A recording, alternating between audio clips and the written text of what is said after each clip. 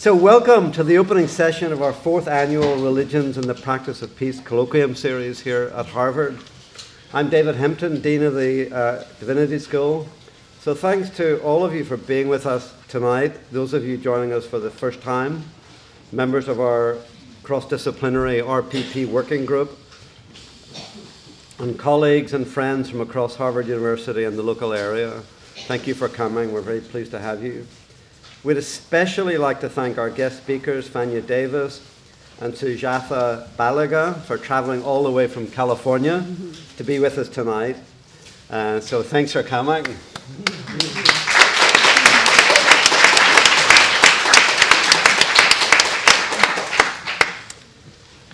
And we'd also like to thank the co-sponsors of tonight's session, the Charles Hamilton Houston Institute for Race and Justice at Harvard Law School, the Prison Studies Project, and the Transformative Justice Series at the Harvard Graduate School of Education.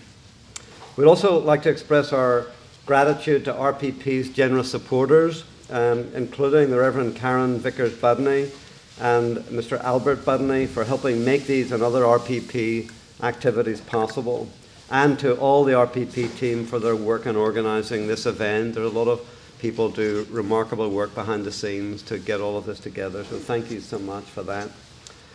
A great deal has happened in our country and in our world in the months since we last met, with the need for concerted efforts for sustainable peace growing more urgent by the day. Here in the US, we see deepening divides around politics, race, religion, and immigration, a resurgence of hate groups and extremism, and shocking incidents of mass violence of frightening frequency and increasing scale. Around the world, societies are torn by war and sectarian strife. Minorities are suffering persecution and violence, and the threat of nuclear war appears ever more imminent. Meanwhile, humanity is also facing other big problems, some imperiling our very survival as a species, from climate change and devastating natural disasters to mass migration and deep economic inequality. All of these big problems intersect with destructive conflict in complex ways, as we've been finding out over the previous 3 years. And all of these things will demand from us unprecedented local and global cooperation if we're going to surmount them. The gravity of our present moment calls upon each of us to examine our role in our human family situation and to seek creative ways to cultivate healing, bridge building, constructive engagement, and positive transformation in all our spheres of influence. Reflecting on our responsibilities and opportunities here at Harvard, this year a number of our faculty, students, fellows, alumni, and staff from across the university are launching a Sustainable Peace Initiative, SPI, to seek ways to advance leadership, collaboration, and creativity for sustainable peace at Harvard and beyond. So some of the questions we'll be exploring are these. What different perspectives do we bring to the meaning of peace? And what is needed to make peace substantive, shared, and sustainable? How does humanity's quest for sustainable peace intersect with our quest to address our other big problems? Can mainstreaming sustainable peace as a goal of leadership across all sectors and collaborating strategically to develop innovative ways of operationalizing this goal, can this help humanity bring about a more humane and harmonious world? What holistic approaches will enable us to address the many dimensions of conflict and peace, from the spiritual and cultural to the institutional and structural to the political and economic? What insights on these questions can we draw from our academic disciplines and our spiritual, ethical, and cultural traditions? These are all big questions, and they're all big questions for all of us to address. So these will be the themes in this RPP Colloquium series this year, and we look forward to engaging with you on these questions in our public sessions month by month. Since it's imperative for our human family to shift to holistic and spiritually engaged approaches to dealing with these difficult matters, we can think of no better speakers to help us begin our exploration this year than the guests we're fortunate to have with us tonight, who will share with us on the topic of the restorative justice approach wisdom and spiritual resources for sustainable peace in our communities. Janet Giazzo, who was to be our moderator this evening, regrettably learned that she is unable to join us, and we're very delighted that kindly filling that role for us will be Elizabeth Rukiah Lee Hood, who has been Research Associate for Religions in the Practice of Peace since RPP's inception. Growing out of her experiences as a person of multiracial and multicultural background, and her early encounters with mentors in African American, Muslim, and transnational Islamic communities, Liz has been studying for over 3 decades the ways in which the wisdom traditions of diverse religions and cultures have empowered and continue to empower people here in the United States and around the globe in the practice of peace and positive individual and social transformation. A graduate of Harvard College in Social Studies, Women's Studies, and Chinese, and of Harvard Divinity School in World Religions, Islamic Studies, and Arabic, she is currently a PhD candidate in the study of religion at Harvard's Graduate School of Arts and Sciences. Her professional and community activities have focused on civil rights, social justice, and intercultural and interreligious relations. She co-founded the first discussion and support group for multiracial students at Harvard College. She has been a community mediator and coach for the Harvard Mediation Program at Harvard Law School and other Boston area mediation organizations, and co-designed and delivered the Harvard Mediation Program's first mediation training tailored for divinity students. She's worked in civil rights law, intercultural skills and conflict management training for international professionals, and culturally sensitive hospital and end-of-life care. She's a consultant trainer and facilitator for Essential Partners, a non-profit working domestically and internationally to transform conflict through constructive dialogue. So her doctoral research, which she does in her spare time, on prayer explores the traditional Islamic teachings on the relationship between spiritual practice, spiritual formation, lived spiritual ethics, and intimacy with the divine. So it's a great pleasure to invite Liz to introduce our 2 very distinguished visitors tonight. Liz, thank you.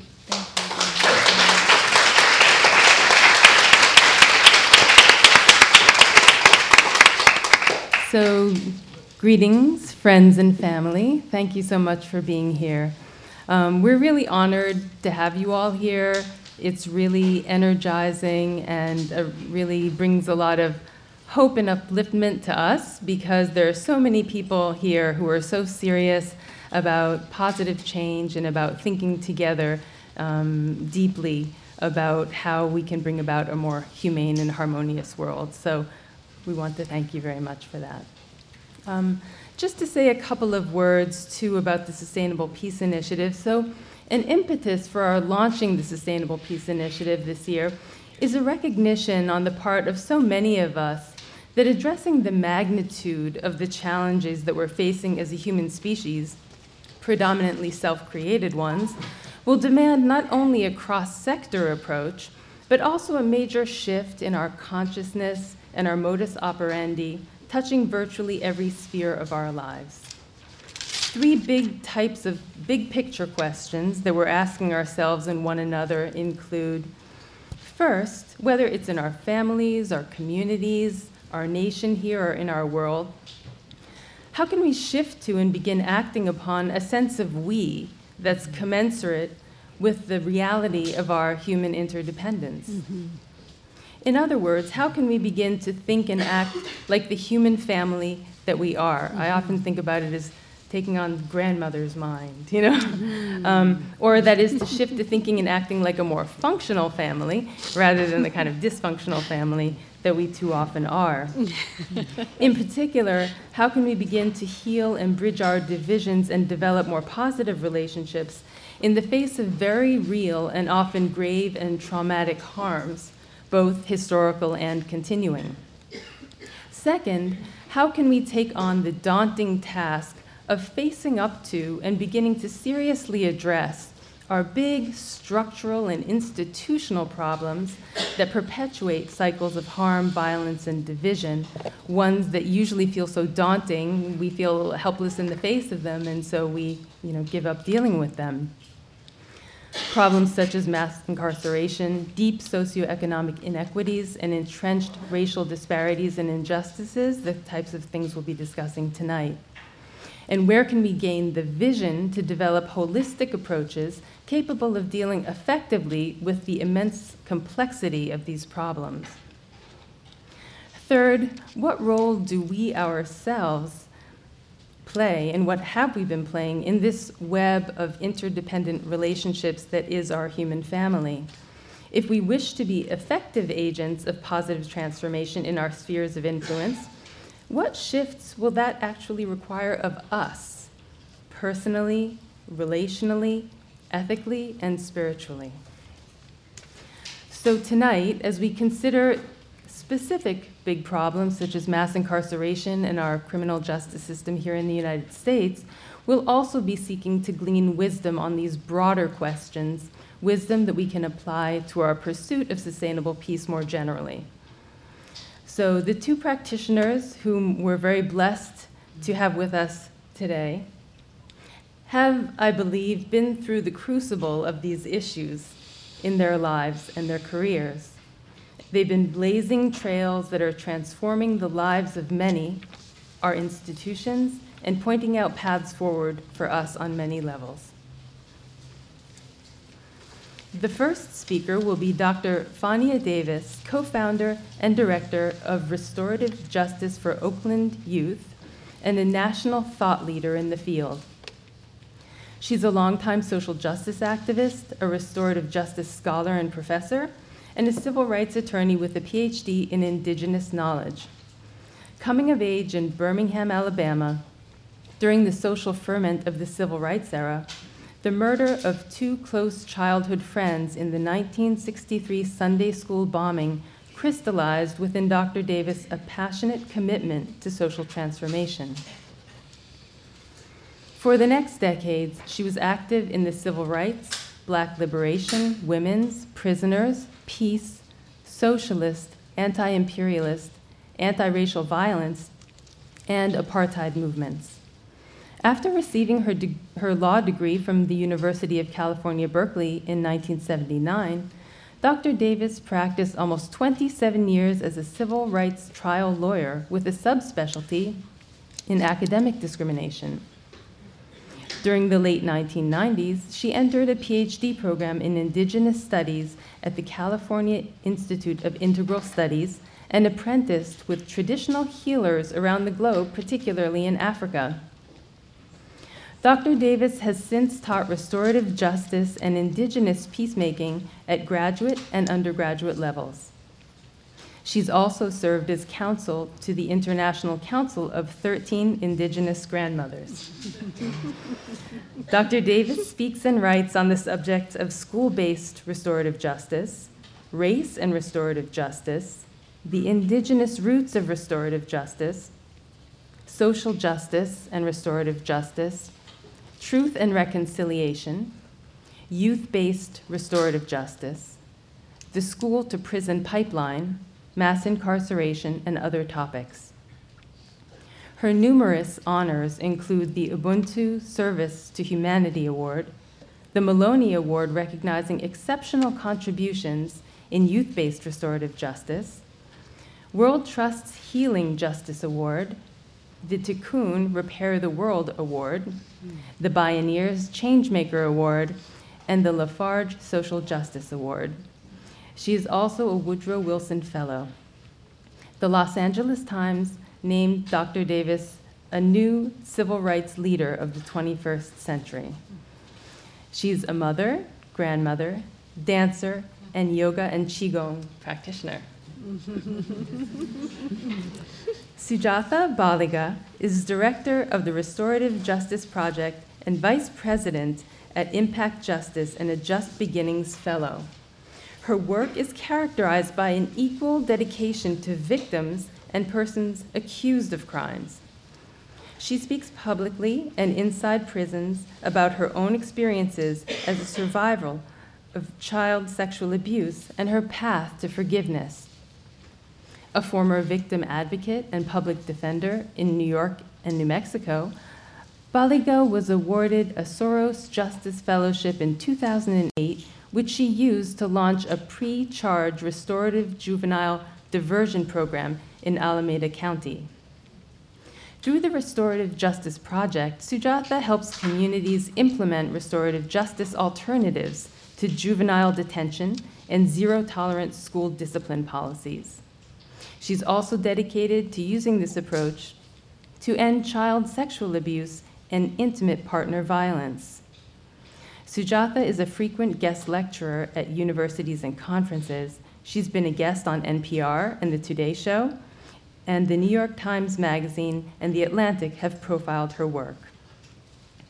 Sujatha earned her AB from Harvard and Radcliffe Colleges, her JD from the University of Pennsylvania, has held 2 federal clerkships, and teaches a seminar on restorative justice at Berkeley Law School. Her personal and research interests include the forgiveness of seemingly unforgivable acts, restorative justice's potential impact on racial disparities in our justice system, and Buddhist notions of conflict transformation. Sujatha's faith journey undergirds her justice work. A longtime Buddhist practitioner, she is a lay member of the Gyuto Foundation, a Tibetan Buddhist monastery in Richmond, California, where she teaches meditation on Monday nights. She makes her home in Berkeley, California with her partner of 20 years, Jason, and their 11-year-old son, Satya. So thank you very much for being here. And let's give them a round of applause.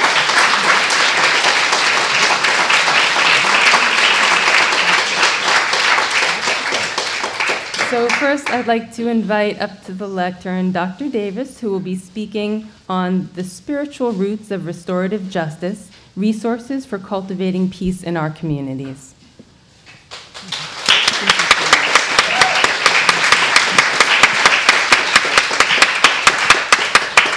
Thank you. Thank you to all of you, and especially to the organizers of this event. I want to say that I'm really grateful and honored to be invited to help kick off the Harvard Divinity School's RPP Colloquium series to explore restorative justice and how it might advance sustainable peace. I'm doubly honored to be able to do this with my dear friend and colleague, Sujatha Baliga. We've been walking this restorative justice path together for at least 10 years now and worked closely together, especially in the early years. And I want to honor all of you in the audience for being here, because I know you're here because you see so much suffering in the world, all of the suffering that Dean Hampton listed earlier, the overwhelming amount of suffering in the world. And you're here because you want to do something to reduce that suffering. I also wish to honor the ancestors of this land, the Wampanoag and others, praying that we might walk this land in ways that honor them and their peacemaking and healing wisdom. In invoking the Wampanoag, we acknowledge this is an occupied land upon which we stand. And this is a post-genocidal land. And like the harm of slavery, we have yet as a nation to tell the whole truth about this genocide, about this slavery, to take responsibility and to make amends. Because we have not healed from this original trauma, it perpetually reenacts itself, albeit in different guises, in different forms. Slavery and genocide are not dead, they have only evolved, as Brian Stevenson says. I want to acknowledge the community of Cambridge. How many of you are community people here tonight? Wonderful. I want to acknowledge all of you for the city of Cambridge's decision to declare the second month of October Indigenous Peoples Day in 2016. This is an act of decolonizing our history, and it is an important step on the road to sustainable peace. I also wish to acknowledge the work that Harvard Law is doing, catalyzed by the activism of Black students and students of color, and all students of conscience. Harvard is telling the truth about its complicity, its direct complicity in slavery and in the slave trade. And they are taking the first steps toward making amends, whether removal of the official shield, renaming buildings to honor slaves who served in them, and most recently unveiling a memorial during the biennial celebration, honoring enslaved people whose labor made possible the founding of Harvard Law. When Sujatha and I were walking over here, we stumbled on it. It was just such a wonderful thing on our way here. So these are all steps toward sustainable peace, and especially toward beginning to take the first steps to transform historical harm. In my elder years, I won't say how many, I'm coming to realize the importance of embracing both the warrior and the healer in me. Not embracing one and rejecting the other, but embracing both, harmonizing what we often view as opposites.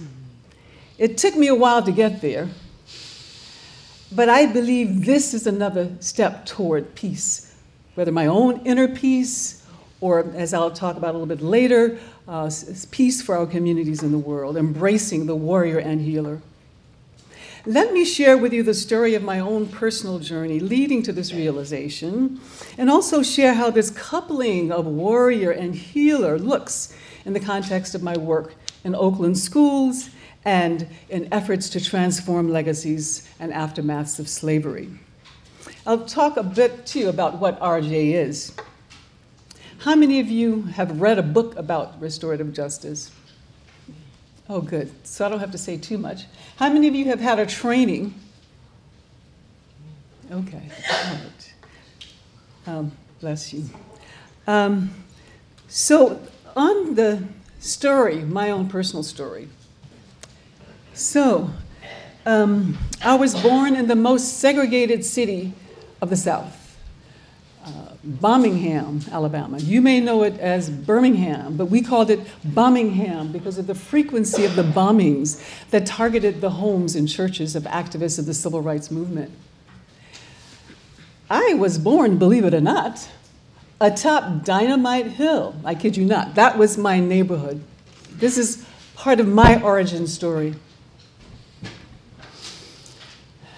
It was called Dynamite Hill because we as a black family moved into a previously all-white neighborhood. Other black families followed. The response of the White Citizens Council and of the Ku Klux Klan was to bomb our homes. We were very fortunate. Our home was not bombed, but houses all around us were. We would wake in the wee hours of morning to the sounds of explosions going off. I went to church just down the hill, about 2 blocks. Our church was bombed because of our interracial discussion groups. Right across from the church, the home of, we call them lawyer shores. Sometimes some people call them maternity shores.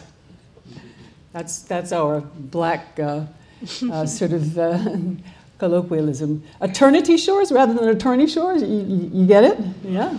Eternity shores, or we call them lawyer shores. Anyway, he was an amazing civil rights attorney who worked with Thurgood Marshall while he was an attorney with the NAACP and engaged in incredible litigation to desegregate the city of Birmingham. His home was bombed not once, not twice, but 3 times with a 4th attempt that was unsuccessful. And then there was the Birmingham Sunday School bombing, which all of you, I'm sure, know about. September 5th, 1963. I lost 2 friends in that bombing. Cynthia Wesley, Carol Robertson.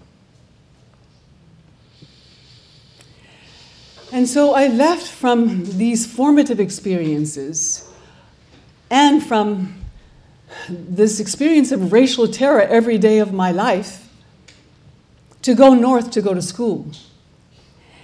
And I left the South with this ferocious, this fierce, this intense, an irreversible commitment to be a warrior for justice.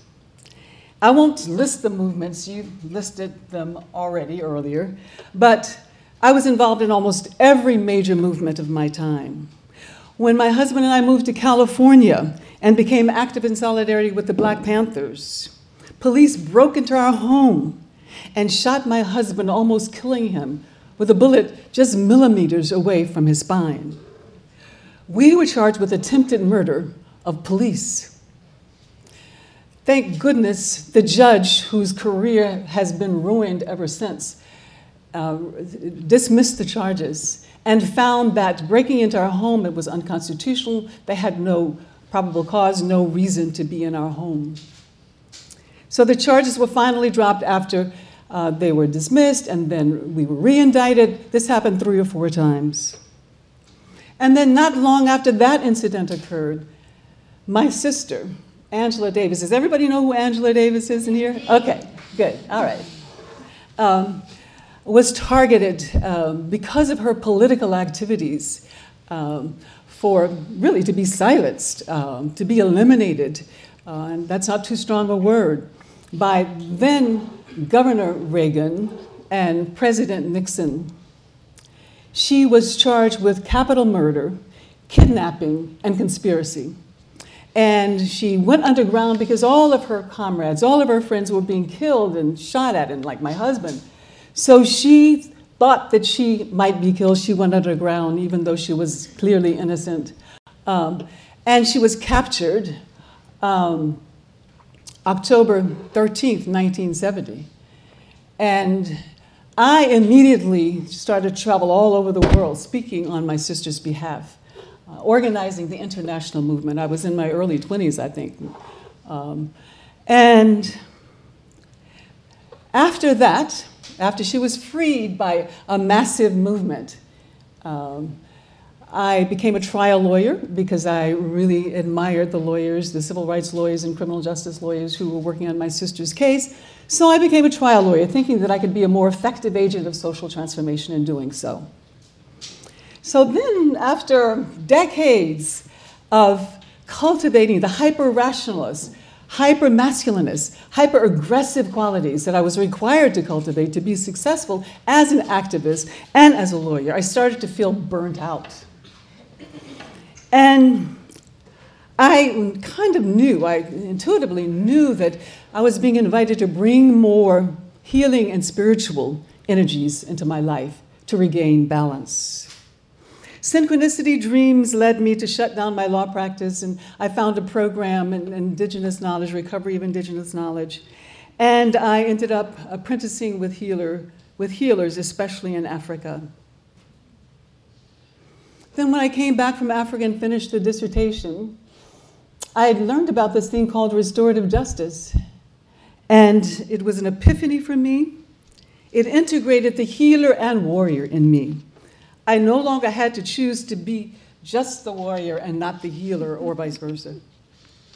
This was a justice that is more concerned with getting well than getting even. This is a justice that is more concerned about healing instead of punishing.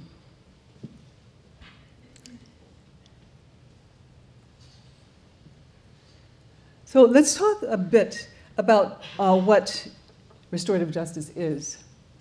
It is a worldview rooted in indigenous principles and a theory of justice that emphasizes bringing together everyone affected by wrongdoing to address their needs and responsibilities and to heal the harm as much as possible.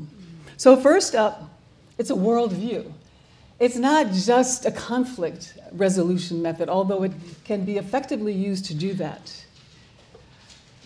It is also a worldview and a way of being present in the world. A way of being present in the world that brings about healing and wholeness, rather than a way of being present in the world that brings about harming and devastation and discord. Note 2, needs, responsibilities, healing. It's a needs-based justice. It promotes accountability, and it heals the harm to the degree possible. You could say that ours is a system that harms people who harm people to show that harming people is wrong. If I cause harm to you, then I create an imbalance in the scales of justice. The only way we can rebalance the scale under our system is for harm to be caused to me. If I cause suffering, the only way to rebalance the scales is to cause me to suffer. And so we replicate harm. We respond to the original harm with another harm. And the harm replicates indefinitely. A good way to understand the difference between the two kinds of justice is to go through this three-question exercise. What law or rule was broken? Who broke it? And what punishment is deserved? Normally when I do this, I hide the questions and I ask the audience to figure out what those questions might be. We don't have time to do that now. And restorative justice flips the script. Rather than blaming, adjudicating, and punishing, which sums up our criminal justice system, restorative justice asks, who was harmed? What are the needs and responsibilities of everybody impacted? And how does everyone impacted come together to address those needs and responsibilities and heal the harm to the degree possible? So some people confuse restorative justice with ADT, or with arbitration, with mediation, with youth court. And all of these are wonderful alternatives to our punitive justice system. But restorative justice is different in that it challenges the dominant assumptions in the way that we think about and do justice. And none of those others, maybe transformative mediation does, but most of the other ADRs do not challenge the paradigmatic assumptions.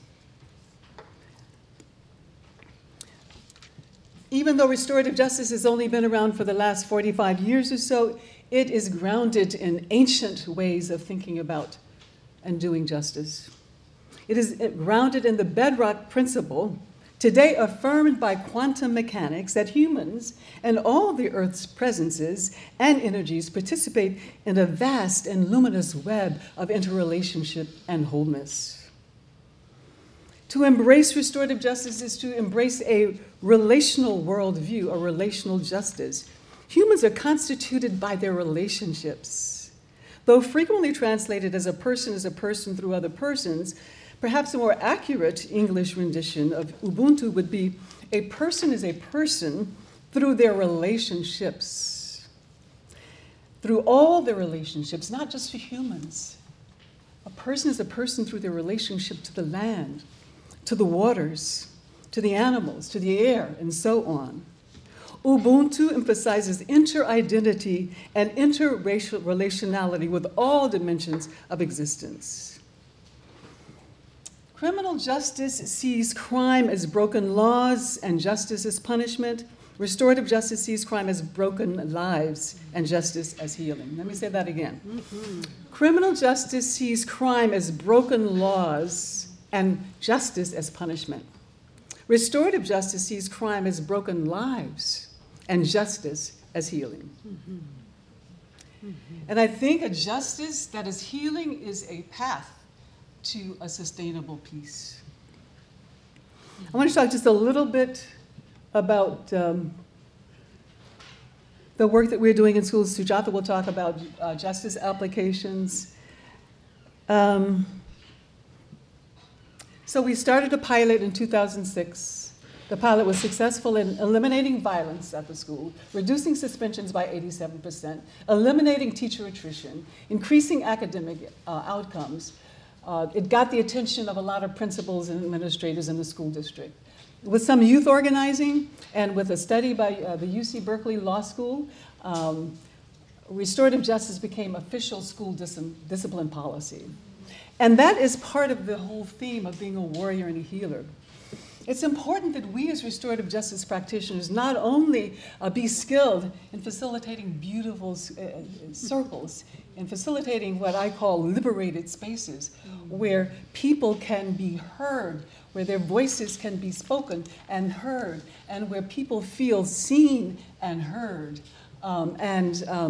where we get to connect with one another in ways that are beautiful, in ways we ordinarily don't get a chance to do. And we do this primarily through the circle process. And through this process, amazing healing can happen. Girls who've been fighting all their lives become good friends. Young men who are not expected to graduate with a thick jacket of suspensions and arrests and a 0.0 grade point average end up graduating sometimes with honors because they have been seen, they have been heard. They may be sagging, they may be wearing a hoodie, but they are not stereotyped as thugs, which happens so often. In schools where restorative justice is the norm, our youth thrive because they're seen, because they're heard. It's important that we not only create that space for healing to happen and for people to be seen and people to be heard and for there to be this sense of connectivity. That's amazing. We also need to transform systems through which our youth move, transform systems that are causing them harm in their lives, that are causing them to cause harm. Because if you're harmed, that harm is not healed, you're going to replicate harm. So what this looks like in Oakland, the warrior part, is that we not only do the work of transforming, helping youth to transform their lives, and teachers as well, but we do the work of transforming systems. So in 2010, as a result of the work that we were doing, the trainings, the coaching, the pilot programs, the school district adopted restorative justice as official school policy.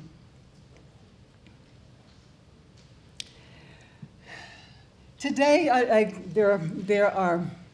there's a great study that, and I'm not going to really go through it because I don't want to go over my time, but from the 5 years, or in the 5 years between 2012 and 2017, suspension rates dropped 55%, from 7.4 to 3.3. And of course, there are racial disparities in school discipline. And we saw that for blacks, it dropped from 14.1% to 7.3%. And for Latinos, 5.4 to 2.3. And in doing this, we're not just bringing the numbers of suspensions down, okay? We are doing that, but a lot is happening with this. We know that when a child is suspended just once, their chances of being incarcerated triple, according to the UCLA Civil Rights Project. Their chances of dropping out double. And once you drop out, your chances are overwhelming that you will be incarcerated. Because most of the inmates in our prisons today are high school dropouts. And if you end up being incarcerated, as a juvenile, that's a strong predictor of adult incarceration. And if you're incarcerated as an adult, all kinds of negative short and long-term consequences ensue, including having children who are more likely to also be suspended and go through that school-to-prison pipeline. So this work is not just about it's about saving lives and keeping kids out of the school-to-prison pipeline when we reduce suspensions. If we don't do both this healing work on interpersonal levels and this transformation of systems, we are like gardeners who, though devoted to healing the plant, totally ignore the state of the ecosystem, the state of the soil. So that's why it's important for us as restorative justice practitioners, and I've been kind of on a bandwagon about this since I began working in restorative justice, because the restorative justice movement, unfortunately, in its actually in its first 3 to 4 decades, had no racial justice, no social justice consciousness. It's really changing now, I'm happy to say. So I want to talk in my few remaining minutes about this work of healing historical harms, which is dear to my heart. And that's why I was so moved when I came over and we saw the stone commemorating the enslaved's labor, making Harvard Law School possible. We are a nation born in the blood of the enslavement of Africans and the genocide of Native Americans. We are a nation that, embracing white supremacy from its very inception, deliberately fabricated the pseudoscientific notion of race to justify the unspeakable horrors of slavery. We are a nation that has been loath ever since to confront and be honest about the meaning of slavery, genocide, lynching, segregation, the internment of the Japanese in World War II, and the continuing, we see it today, abuse of communities of color. And the failure to undertake this national reckoning and national healing has precluded our ability to overcome the past. Slavery didn't end. It just evolved. Restorative justice is known for its efficacy in healing interpersonal harms, whether to address fights in schools or even homicide and crimes of severe violence. And Sujatha will talk about some amazing work that she's doing in that regard. Restorative justice is less known for healing systemic harms and historical harms. But it's my belief that if this amazing healing can happen between family members who have lost their loved ones to violence and the killer of those family members, if reconciliation and healing can happen there, then I have the hope and I have the belief that we can also utilize RJ, restorative justice, to address racial harm, historical harm. Healing is so important for us in this nation. We are like a person who had a terrible trauma at birth. We're well into our years, but we have never healed that original trauma. A person who has never healed that original trauma. And a person who has never healed that birth trauma, what's going to happen? They're going to keep reenacting that same trauma, maybe in a different form. But that is exactly what has happened to us as a nation. We have had important pro-democratic struggles in this country that succeeded in abolishing slavery, yet the racial terror and racial violence that was the essence of slavery survived and continued on with the convict leasing system and the 13th Amendment exception to the abolition of slavery for persons who were incarcerated. The racial terror that was at the essence of slavery continued with Jim Crow and lynching. And though we had movements, we made amazing advances to end Jim Crow and to end lynching, they have been transformed and morphed. They have morphed to mass incarceration, the school-to-prison pipeline, police terror. I think we've gotten to the point in this country where we realize that if we don't undertake this healing of that original trauma, we will continue to see this harm replicated generations over generations. If we do not interrupt the intergenerational transmission of the original trauma of slavery, requiring us as a nation to embark upon a collective healing journey, this trauma will perpetually reenact itself.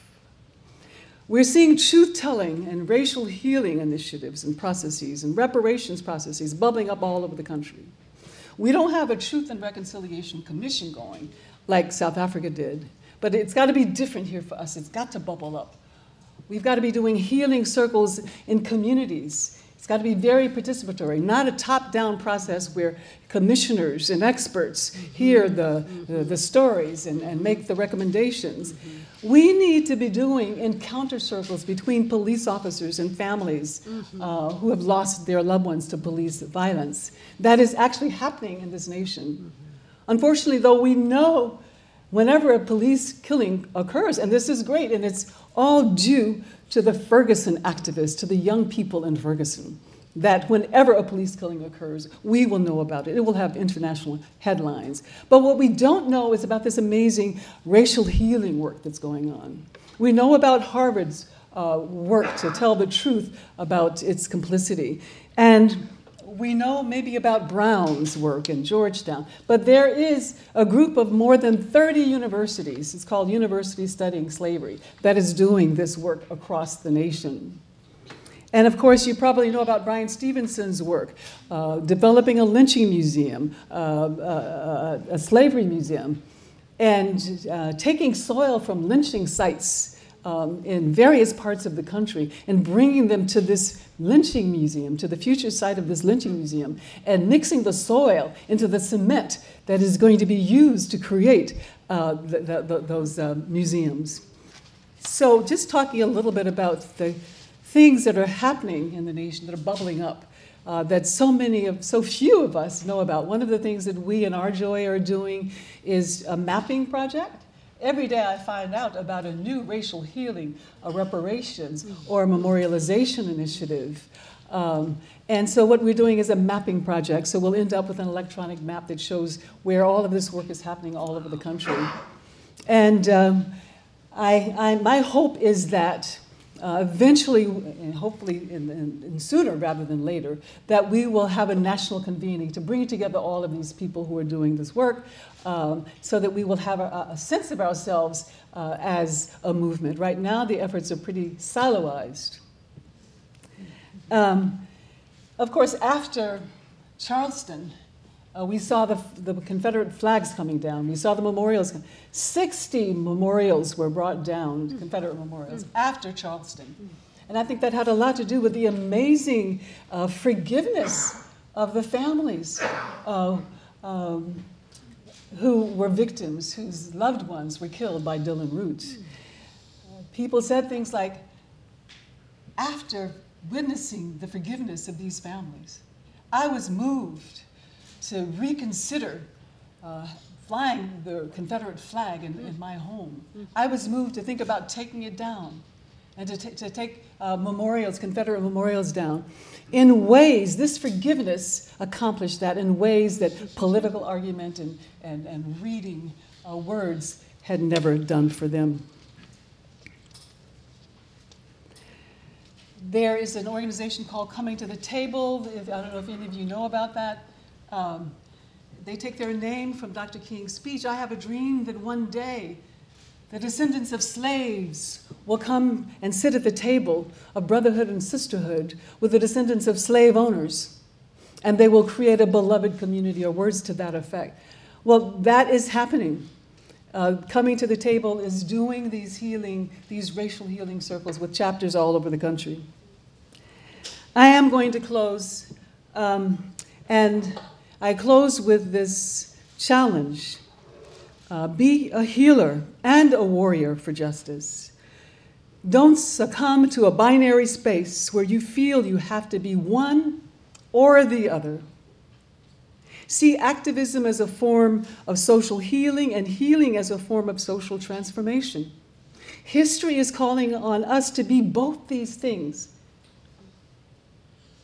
History has long called us to be warriors for justice.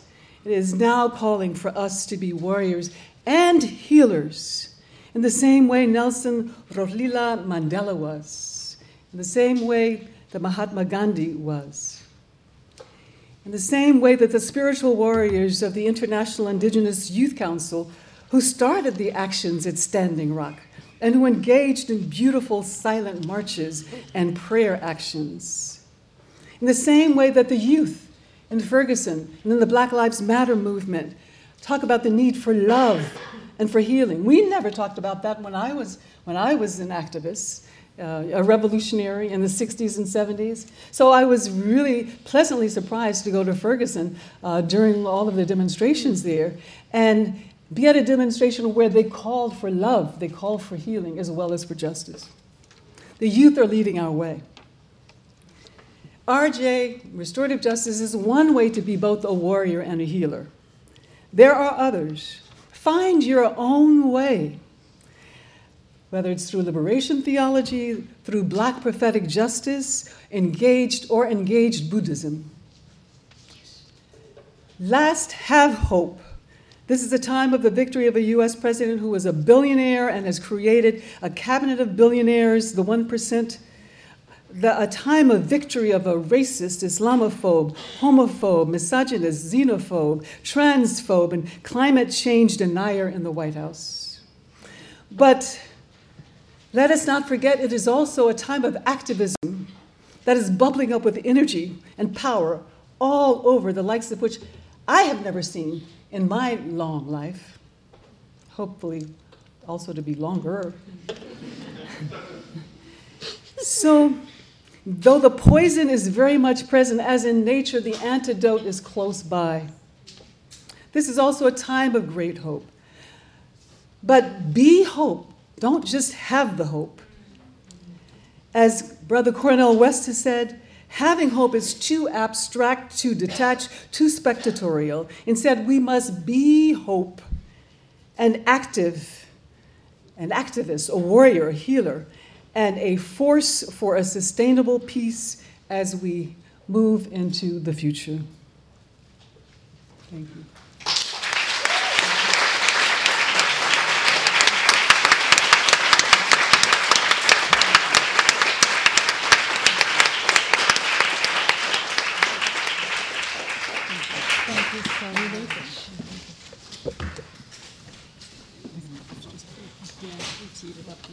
Thank you, Dr. Davis. So now I'd like to invite Sujatha Baliga to speak to us on the question, have you been angry long enough? Faith, forgiveness, and restorative justice.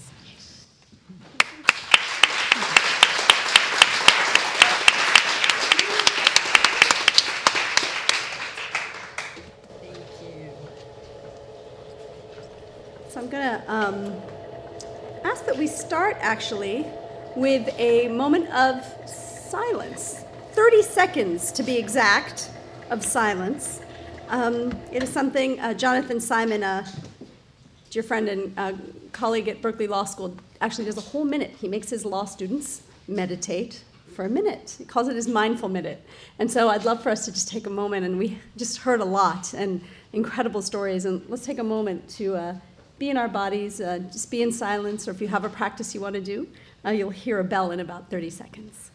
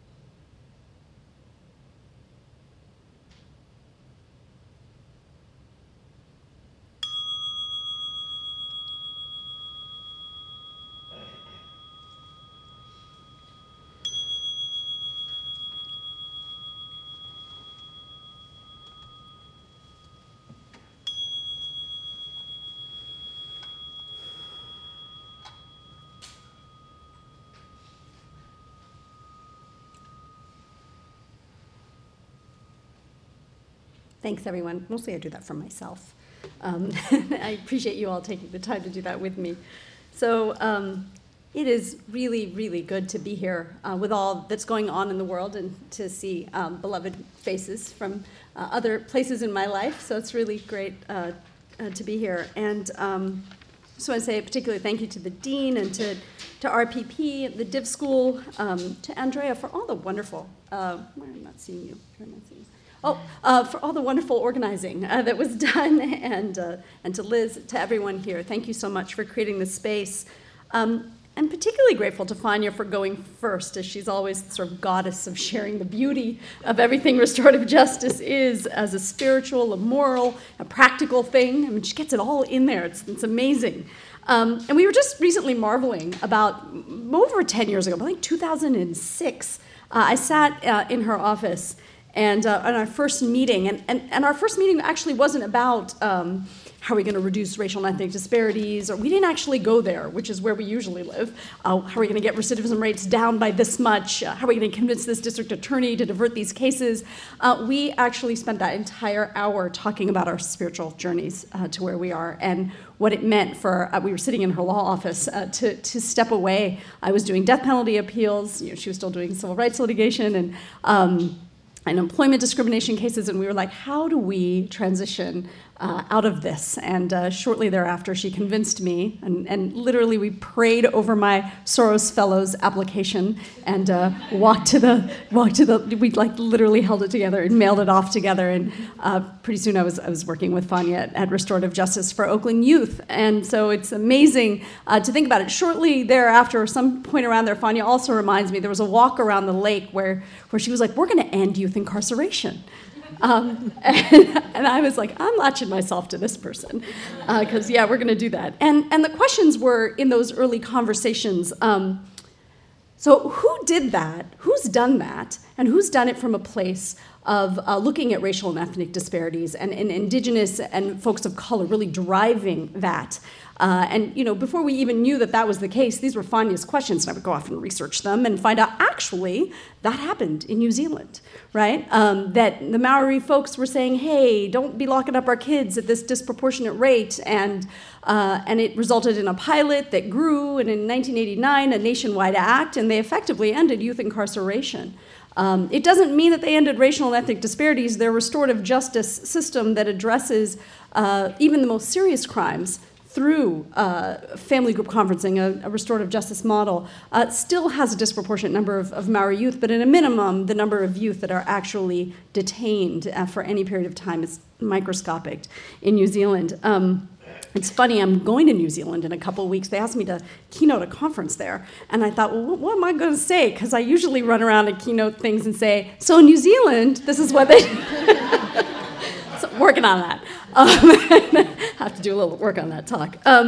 So just a little bit about what brought me to this work. In 1991, I transferred to Harvard and Radcliffe colleges, as they were known back then, because I wanted to study Sanskrit. And I was also struggling with unaddressed childhood trauma from a decade of sexual abuse by my father. And my soul was really longing for something called justice since he passed away when I was 16. So somewhere in my first week of school, I decided that Sanskrit wasn't a sufficiently practical thing for ending gendered and sexual violence, and I changed majors, and then I became a victim advocate for a few years after college, and both in the United States and in India, working in domestic violence, sexual abuse, rape crisis. And I ultimately ended up in law school. And so David Anderson Hooker, whose name has been evoked a few times tonight, and as I think who suggested both Fania and I for this talk, I love the story he tells in his first week. He's a man of the cloth, but he's also an attorney. And in his first week of law school, he kept talking about justice, justice. And the law professor took him aside and said, son, if you wanted to learn about justice, go to div school. So here I am at a div school, maybe where I was always supposed to be, and it is really wonderful to be here, and really was wonderful to be invited here to be able to grapple with the original conversation that Fania and I had over 10 years ago. So I said somewhere that I think got published somewhere that that this talk was going to be about the following things: how restorative justice makes space for a full accounting of the injustices we suffer, how our religious faiths and the secular values distilled from them can help us heal even unthinkable harms, how we can avoid cultural appropriation and its byproduct, spiritual bypass that happens in that distillation process, and how both my journeys to healing from child sexual abuse and my journey from legal practice to restorative justice were propelled by advice I received about forgiveness from His Holiness the Dalai Lama in my early 20s, and how that advice is still impacting my work and my life today. So that's a tall order for the next 20 minutes, so I'll do my best on all those fronts. So what is restorative justice? We heard beautifully from Fania, and I don't want to repeat any of it. Howard Zehr, who's one of my heart mentors in this work, has created sort of some formulation of that 3 questions that Fania brought up here, and really just that paradigm shift. The first time I read it, I was like, oh, this is what we're supposed to be doing. Howard also talks about a continuum of restorative practices, right? So restorative justice, as Fania said, is a way of life. It's much larger than like a conflict resolution tool or conflict transformation tool. And there's a continuum of practices that sit within, under this umbrella. And this continuum he talks about is from sort of the pseudo and non-restorative to the fully restorative. And when I think about what would a definition be on that fully restorative end, I've been toying around with different things, but one that comes to mind is face-to-face dialogue in which families and communities support those who've harmed to be directly accountable to the self-identified needs of the folks they've harmed. And I'm still playing with that. I don't think that it can't capture it all, in a sense. But my mind likes to play with these definitions and what do things mean. And I get really excited sort of at my temple when we get into these debates about whether or not shunyata should be translated as emptiness or voidness. And I'll really get into that. But my other heart mentor in this work is the former Chief Justice of the Navajo Nation, Robert Yazzie. And Justice Yazzie just gets a kick out. He's an attorney, obviously, and he still gets a real kick out of this desire I have to really pinpoint, what is it, and in words. He's very clear that you can't possibly define restorative justice. And in the end, I have to agree with him, as with Buddhist notions of emptiness, it really is something to be experienced. And so I would strongly encourage all of you that haven't to find your way into a circle of some kind or another at some point in your lives. So if we're going to ask these questions of who was harmed and what do they need and whose obligation is it to meet those needs, we can't gloss over this word, harm, right? Sometimes even unthinkable harm. Another way some people start restorative justice inquiries is with simply the words, what happened? What happened? Some of you may have read an article about a case I facilitated in 2012. It was in the New York Times Magazine titled, Can Forgiveness Play a Role in Criminal Justice? And it was about a teen dating homicide case in which a young man by the name of Connor McBride killed his fiancée, Anne Gromer. Anne's mother, Kate, has written a beautiful book about it. It's called Forgiving My Daughter's Killer. And it really comes from a place of their Catholic faith journey, and it's an incredible book. You should check it out. So a little caveat. So while the Gromer's forgiveness was a large part of that process for them as Catholics, forgiveness shouldn't be a requirement of restorative justice, participation in restorative justice practices, nor is it even an expected outcome, but it is really lovely when it happens, and I get to witness it from time to time. So a little bit about that case. After working with everyone impacted and involved for over 6 months, Anne's parents, Connor's parents, Connor, the district attorney who had charged the case, the defense attorney, Anne's family's priest, victim advocates, and a whole lot of people in the Tallahassee community where this happened. We ended up ultimately having a 5-hour circle inside Connor's jail. And that jail resulted in a plea deal, thank you, to a plea deal that was designed to meet Anne's parents' needs as best as can happen when something as terrible happens as the loss of your own child. But the process itself was also designed to meet people's needs, and particularly Anne's father's need, Andy Gromer's need to know what happened. What happened? So before asking what may be the most important question when things go terribly wrong, what happened? There are some things that restorative justice facilitators and people who are going to be in the circle really need to sit with. For me as a facilitator, I sort of sit with these questions. Do I have what I need to be fully present to the whole answer to that question? Is the other person ready for me to ask them? Have they received what they need to speak the whole answer, to weep the whole answer, to rage the whole answer. The best circle keepers embody love and patience and equal compassion for everyone involved until all of these questions are answered in the affirmative, whether talking to someone who caused or experienced that harm, and often people are both. It's astounding to be on the receiving end of that kind of presence.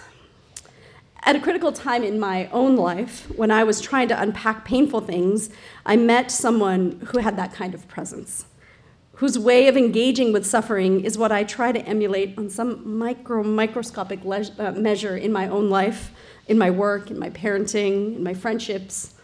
Don't do a great job in my marriage with it, but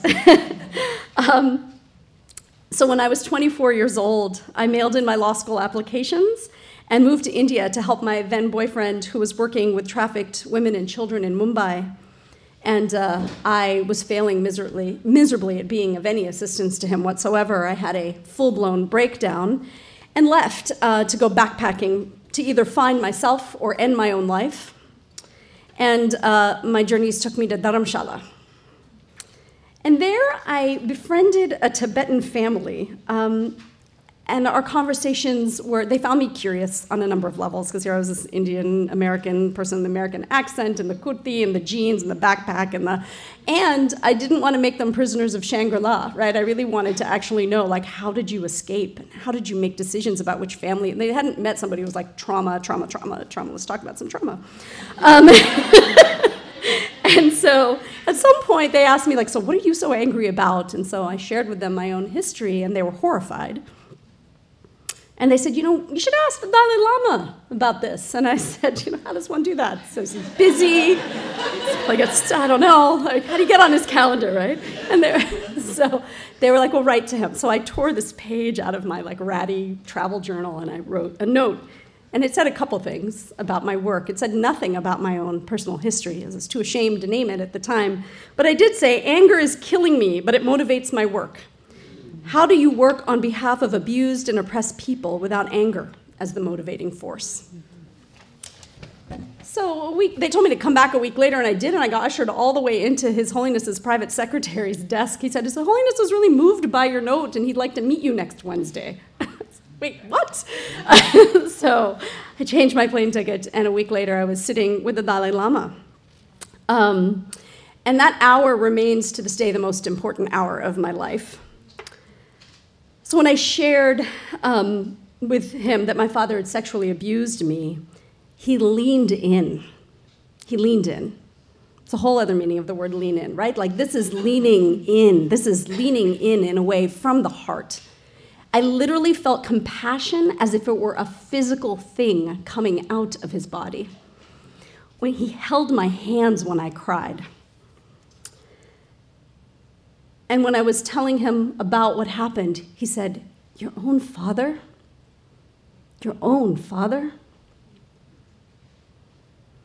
I also confessed to him my conflicted feelings about my father's death, about how despite having prayed for his death from time to time, I also tried to save him.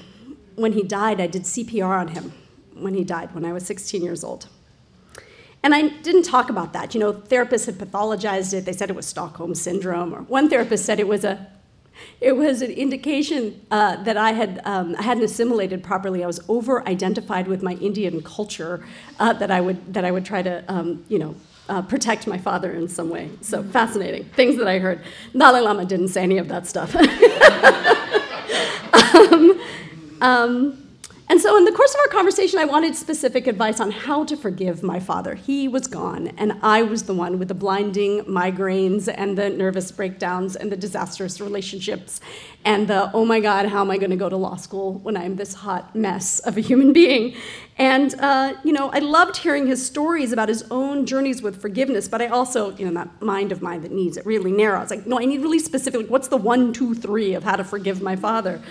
And I kept pressing him, and he said, and he finally paused, and he said, do you feel you've been angry long enough? Do you feel you've been angry long enough? He wasn't going to give me that. And so we sat together in silence, and I surveyed anger's diminishing returns on my life, which there were many at that point.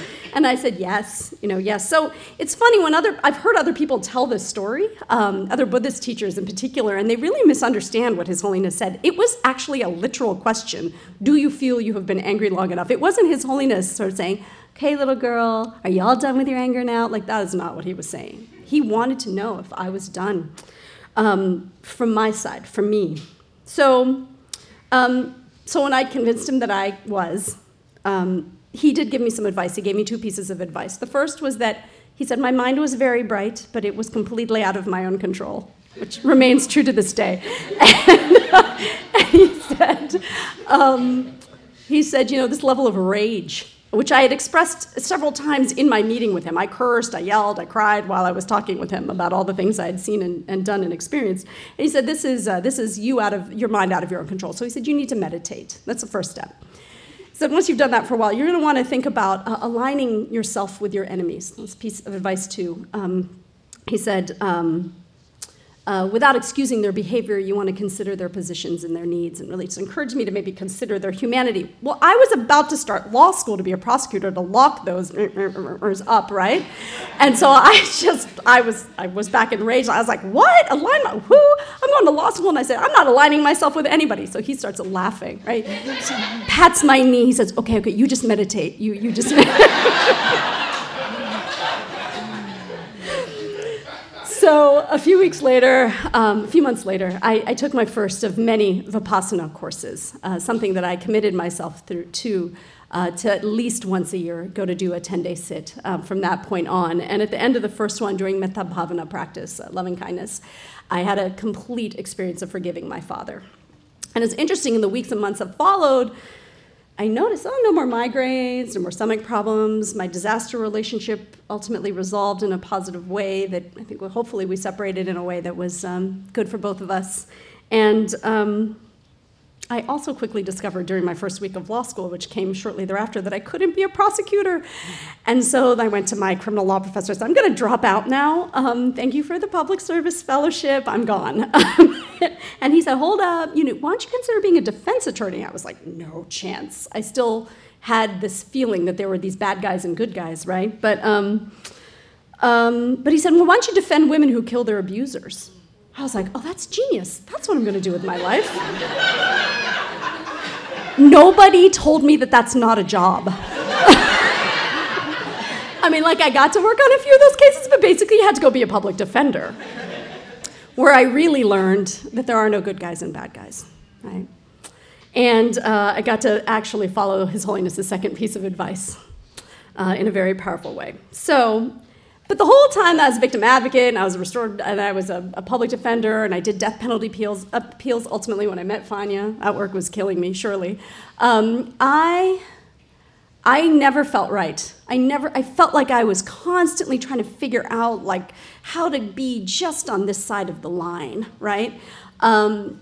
And I was getting better at it, but ultimately, I'd been reading and going to a million restorative justice trainings during all of these years, and I was really inspired by the Tibetan system of justice prior to Chinese occupation and its lessons for how we might be better in the law. And my friend Susan Marcus, who's a longtime death penalty lawyer, kept saying, you need to learn about restorative justice. I finally listened to her, and I read, and I went to trainings, and I was like, this is the answer. So my work today is in helping communities adopt restorative justice in lieu of criminalization, but I always keep one case alive, and maybe why I do this, particularly in sexual harm cases, is that I get a sort of vicarious glimmer of what would have happened if this had been available to me. Right? If my father were alive today, I would want to ask him a million questions, but mostly I'd want to know what happened. It's the same question that Andy Gromere wanted to know of Connor. What happened? Both about that night, but about Connor. We knew you, Connor. What happened? What happened to you? It's what we're all scanning the papers for right now, isn't it? We want to know more about Stephen Paddock, right? We want to know what happened. His brother wants to know what happened. Are you going to do an autopsy? Did he have a brain tumor? What happened? And some of us will want to simply make people evil. I meet folks all the time who try to convince me that there is this thing evil. And I feel fairly sure that there isn't. I don't think it's that simple. What I know from every death penalty case I worked on is that every one of my clients had a backstory, not to excuse what they did, but there was always something, whether it's transgenerational trauma born of genocide or a head injury or sexual abuse or all of the above. And as activists, really, we want to do that too. We want to make the prosecutors and the prison guards and everybody the enemy. And I really do think it's killing us. It really, I think, is a false view. I have a brilliant friend, Sonia Shah, who does restorative justice circles for prison guards. What is that, really? And I've brought prosecutors into circles at Artjoy. From Nashville, we brought the prosecutors and the police from Nashville to Oakland to sit in circle with the Artjoy youth. Amazing, amazing experiences. And we had the young people there lead the circle. And one young woman decided that the thing we were going to do in circle, because there were so many of us, we were going to keep it short. So she said, give us a one-word poem about your race. That is what she asked. So, love this. The district attorney is sitting next to the judge who also came, and she's a very dark-skinned African-American woman, and he is a white man. And when it was his turn, he said something to the effect of, we've always had a leg up. And I literally felt the kids like melt, and they're like, oh, I can talk to this guy. And then the judge said, blacker the berry, sweeter the juice. Phenomenal. So there are always causes and conditions that give rise to every circumstance that we're in. So if my father were alive today, I'd really want to ask him, what happened to you, Anu? What happened that you did this to me, to us, to our family? Fania once said when I was talking about the experience that I had in wanting to save my father, she said this word, Ubuntu. Ubuntu, it's a Bantu word that means I am because we are, or a person is a person through other people. And I really think about that a lot in relationship to that, to my childhood and my father. I used to pray that he would stop doing what he was doing to both of us. So in healing spaces, you often hear this adage, right? Like the only way out is through. And so personally, I'm so grateful to the Dharma, the Four Noble Truths, because they offer tools for getting all the way through to the cessation of suffering, right? The kindness of my gurus and guiding me in that way. And again, I really do make a commitment. Next week, I'm leaving for a 10-day sit. I continue to do this, even though I have a kid, even though I'm running a this and a that and the other. It's really important to keep these things alive for me. And my work path, restorative justice, also offers a path for getting all the way through, and it acknowledges that the only way out is through. But RJ can't do that if we fall prey to the dangers of American secularism and, conversely, appropriation and spiritual bypass. So in packaging restorative justice as a secular, despiritualized tool to be used for the 45-minute class period or the judge's calendar, ceremony is replaced with protocol, prayer with preambles, and the magic really is lost. At the same time, passing a feather around or starting with a little oming in a cursory way potentially disrespects sacred practices. And having lived in both Santa Fe, New Mexico, and Berkeley, California, I get to see my fair share of that. There's also a risk that we'll just adopt the groovy parts, right? The we are all one parts. The we are all one spiritual bypass absolves spiritual healing of its justice obligations, the ending injustice part, right? The Reverend Dr. Martin Luther King Jr. didn't do that. Gandhiji didn't do that, right? Archbishop Desmond Tutu does not do that. And in my personal experience, His Holiness the Dalai Lama didn't do that. Do you feel you have been angry long enough? Your own father, right? He doesn't shy away from those things, and none of us should. What a gift those words are, really. And what a gift it would be if we gave ourselves time for that kind of reflection. So the challenge for the restorative justice facilitator, then, is to leave intact the values and practices that make restorative justice true to its sacred nature, while simultaneously avoiding appropriation of other spiritual and indigenous wisdom. This balance can be best found by allowing the faith journeys of the participants to guide in the planning of the restorative justice process. That's what I did with the Gromers and the McBrides, and it was an awfully Catholic thing that we ended up doing in that jail cell. And, it wasn't about me, so I can step back and allow that to be what it was. So the process should always and only reflect the religious and spiritual experiences of those who are coming together to transform the harm. This can also be better achieved when we work within our own faith and cultural communities, right? We always say restorative justice facilitators should reflect the folks that they're working with, right? I found myself at my personal restorative justice best when I was in India 2 years ago training a group of organizations who work to end child sexual abuse. And when I was keeping a circle in my own, back at home for South Asian American child sexual abuse survivors. It was incredible. A couple more minutes? Sure. Yeah, okay. So how do we do this in America? We have to remember that it takes more time to do things in a sacred way. Time is a great challenge to our work. I recently read that there's a Native American elder who calls the wristwatch the white man's handcuff. Love it. I want my work to create the causes and conditions that results in the end of youth incarceration, inspired by Fanya's words when we walked around that lake so many years ago, to end our racialized mass criminalization and end child sexual abuse here and in India and all our diaspora communities. So I might not see that all in my lifetime. But I'm emboldened by the long view that Justice Yazzie once shared with me. I once asked him how he maintains his optimism in the face of all that his people have lost and suffered, and he said to me, I am optimistic about what it's going to look like in 1,000 years. See, here's the thing. Anyone who knows him, who's met with him or seen him move, knows that despite this long view, he works with more urgency and intensity than anyone I have ever met. Today, my team at Impact Justice is working with similar urgency to help 10 cities replace youth criminalization with restorative justice. The first study of our work shows a 44% reduction in youth reoffending in Oakland and 91% satisfaction rate for participating victims, including felonies such as burglary, robbery, sexual assault, and teen dating violence. And these programs actually prevent youth from ever even being charged with a crime. So this is why we say pre-charge, pre-booking, like you don't actually even have to hit the courthouse doors to do this kind of work. It actually works better when you don't, right? We can do this instead of criminalizing our youth. But that work does take time, and if we shortchange the practices and even the implementation, we won't see these kinds of results. It takes time to be sacred.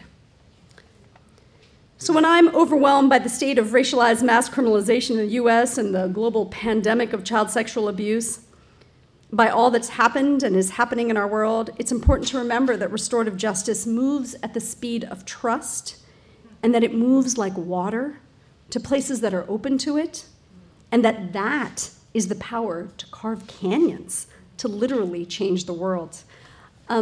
I just texted Kate Gromer a second ago, and I said, do I have permission to tell the stories? I want to close with this really brief story, and it's astounding. So Connor, after the circle, and we did this incredible 5-hour circle, that the first hour and a half was simply the Gromer sharing who was Anne from her birth on, right?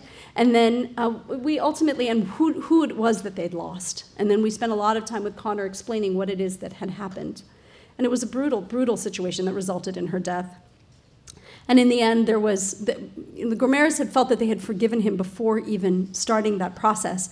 And the facts that came out that day did test their forgiveness. And afterwards, at the end of the circle, they were able to embrace this young man. They hugged him at the end of the circle after hearing all the details of how he took their daughter's took their daughter's life. After that, a few months later, Connor converted to Catholicism because he was so moved by their capacity to forgive. And then a few months after that, Andy became a deacon in the Catholic Church. And then he was placed in Connor's jail to offer prison ministry. And Andy would offer the sacrament to Connor. I'm not even Catholic, I don't believe any of this, and see, I can't even tell the story without crying. And then ultimately, so it got found out this happening, or something happened around the prison rules are such that you both can't be a volunteer and be a visitor. And so Andy had to give up his prison ministry because he chose to continue to be a visitor to Connor. So I just share this in closing to show what it is that is possible, right? And that these individual stories really, we have great hopes for systemic change, right? I have great hopes that by proving and by having the data that we will be able to change the world. It's also my hope that if the system as it is isn't ready to dismantle itself, because it will take the work of prosecutors and police and systems partners to really say we don't need to be doing things, and we mustn't. If we were truly interested in public safety, we're truly interested in the needs and desires of victims, we mustn't do it the way we're doing it now. And at a minimum, we will leave some cave paintings with our data and our stories so that those who come after us will be able to take us all the way across the finish line. So thank you all very much.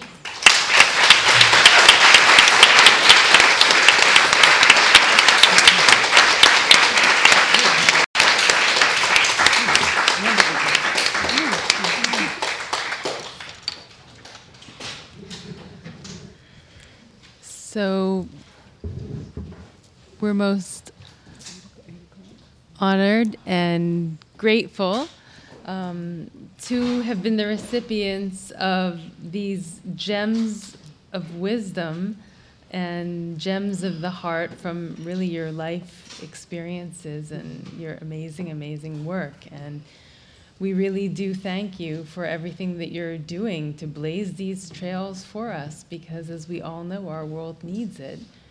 If I may ask, since I give myself the opportunity,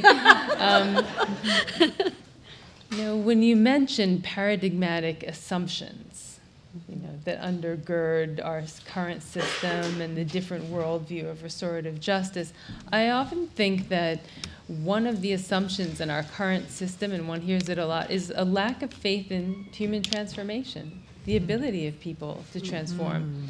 The belief that there is definitely a good guy and a bad guy.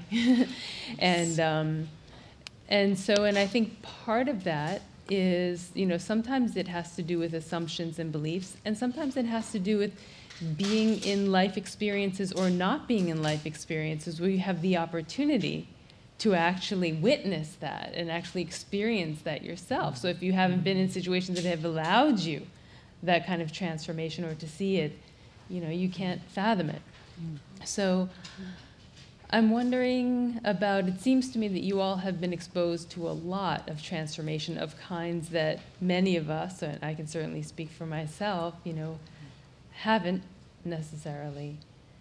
So are there some insights into the dynamics of change, or how you see this question about the good guy and the bad guy?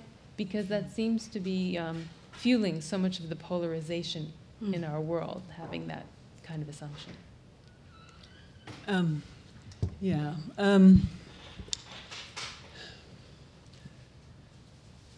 think restorative justice challenges these dualistic either-or, good, bad, guilty, innocent, right, wrong formulations that we are socialized into.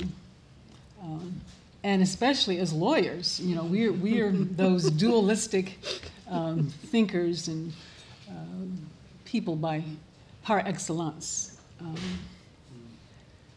And of course that runs counter to the whole notion of our reality as a continuous one. The whole notion that I am because we are. The whole notion that we all participate in this web of oneness. And in many respects, it may have been the Renaissance, the scientific revolution, the Cartesian revolution. I think, therefore, I am, versus I am because we are. I am who I am because of my relationships. One is unitive, the other is more sort of atomistic.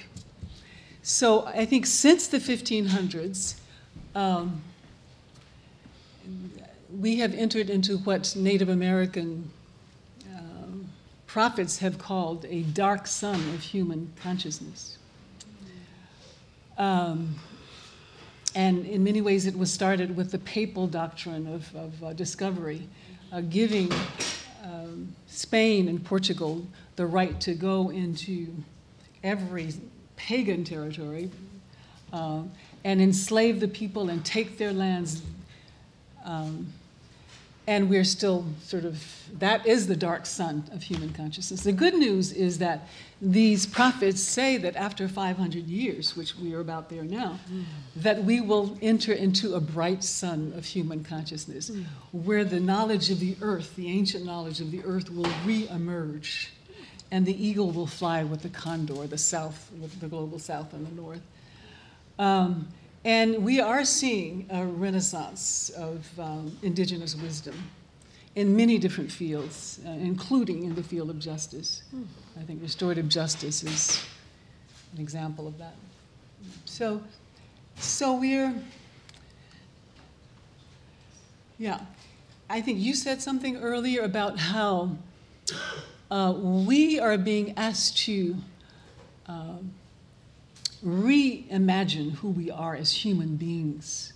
We are being asked to, you might say, reinvent what it means to be human, to let go of those ways of being present to one another that bring discord and devastation, and to embrace ways of being present to one another that bring about healing. And I think restorative justice is a tool that helps us to get there because of its rootedness in indigenous teachings and insights. And just a little bit on that question of cultural appropriation. I say, you know, a lot of the times, I say, white people have indigenous roots too, you know. The Celtic, how many people have researched their own indigenous ceremonies and herbs and songs? Great, yeah. And I'd love to see millions more, because I think that's part of the path to sustainable peace. It's not just people of color that have indigenous origins. And, yeah. Thank you. Maybe I would just add to that just the tiniest bit that it's also individual work of unconditional love for oneself. I think that we don't want to believe that we're ever bad guys, and so it's been really liberating for me to see when I am, and if I can find a way to love myself unconditionally through that, in the same way that I could love my clients, then I am. We don't have to go find some transformation story outside ourselves. Right? You have them yourself within you, so that's always a good place to start. And what you said earlier, what happened to you? You know, what happened to Stephen Paddock?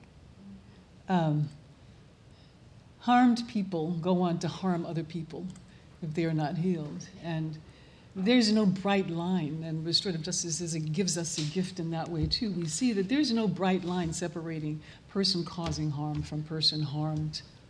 Some might say victim, offender. We don't use that language. Sujata and I don't typically. There is no bright line. We know if you scratch just a little bit, just beneath the surface, you will find that this person who caused harm experienced harm, that the person we call the offender is a victim. And that, again, the unitive way of experiencing reality. There's just not all bad, all good, all right, all wrong. So I love restorative justice because it challenges these splitting and fracturing ways of being present, of viewing our reality. And that ultimately is what leads to all of the devastation that we see all around us and the violence. Thank you. I think there's one all the way over there. Are we taking questions? Yes, so now, yes, we would like to. I have two questions.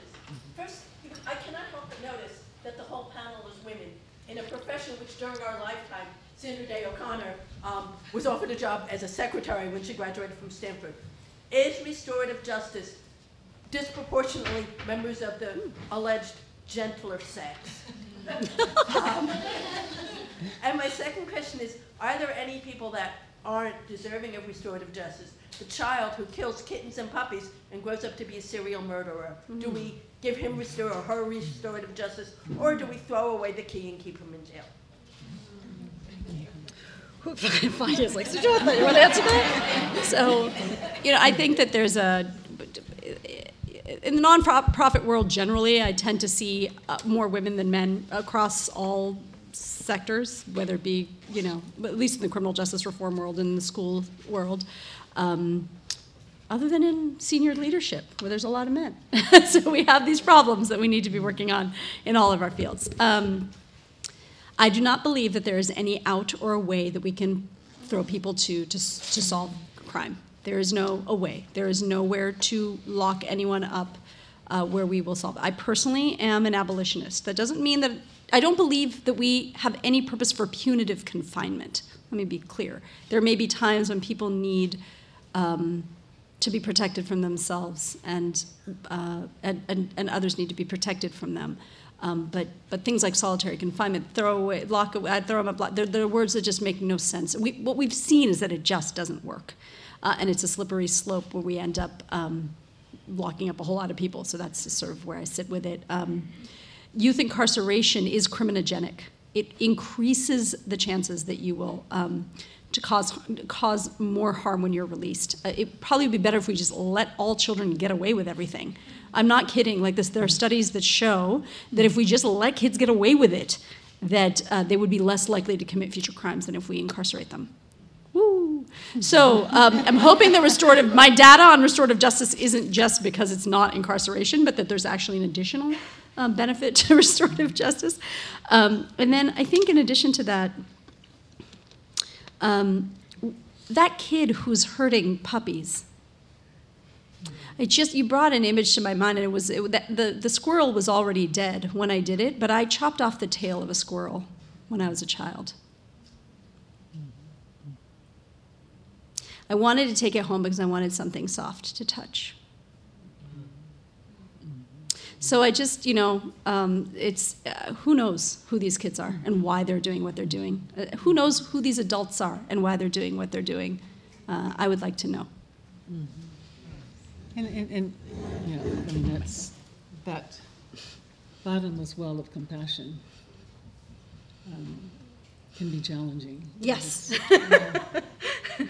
Not saying it's easy. Yeah.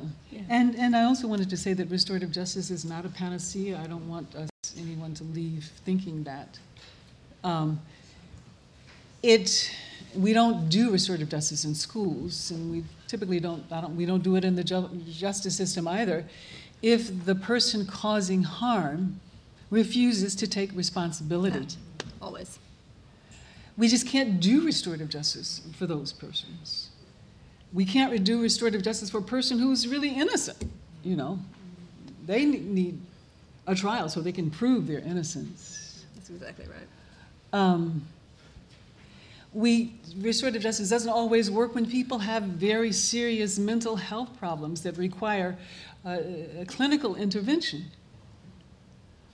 So even though I think restorative justice can transform the way we think about and do justice, it is not a panacea that can be used all the time in all of the circumstances. And especially when a person causing harm refuses to take responsibility. Why would we bring a person who's been harmed into a circle with this person only to be harmed again by them? That's right. No.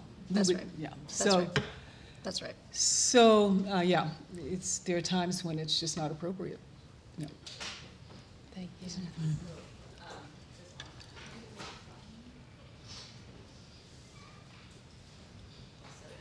I'm a child and adolescent psychiatrist, and I work with adults too. I like to say I work with children of all ages.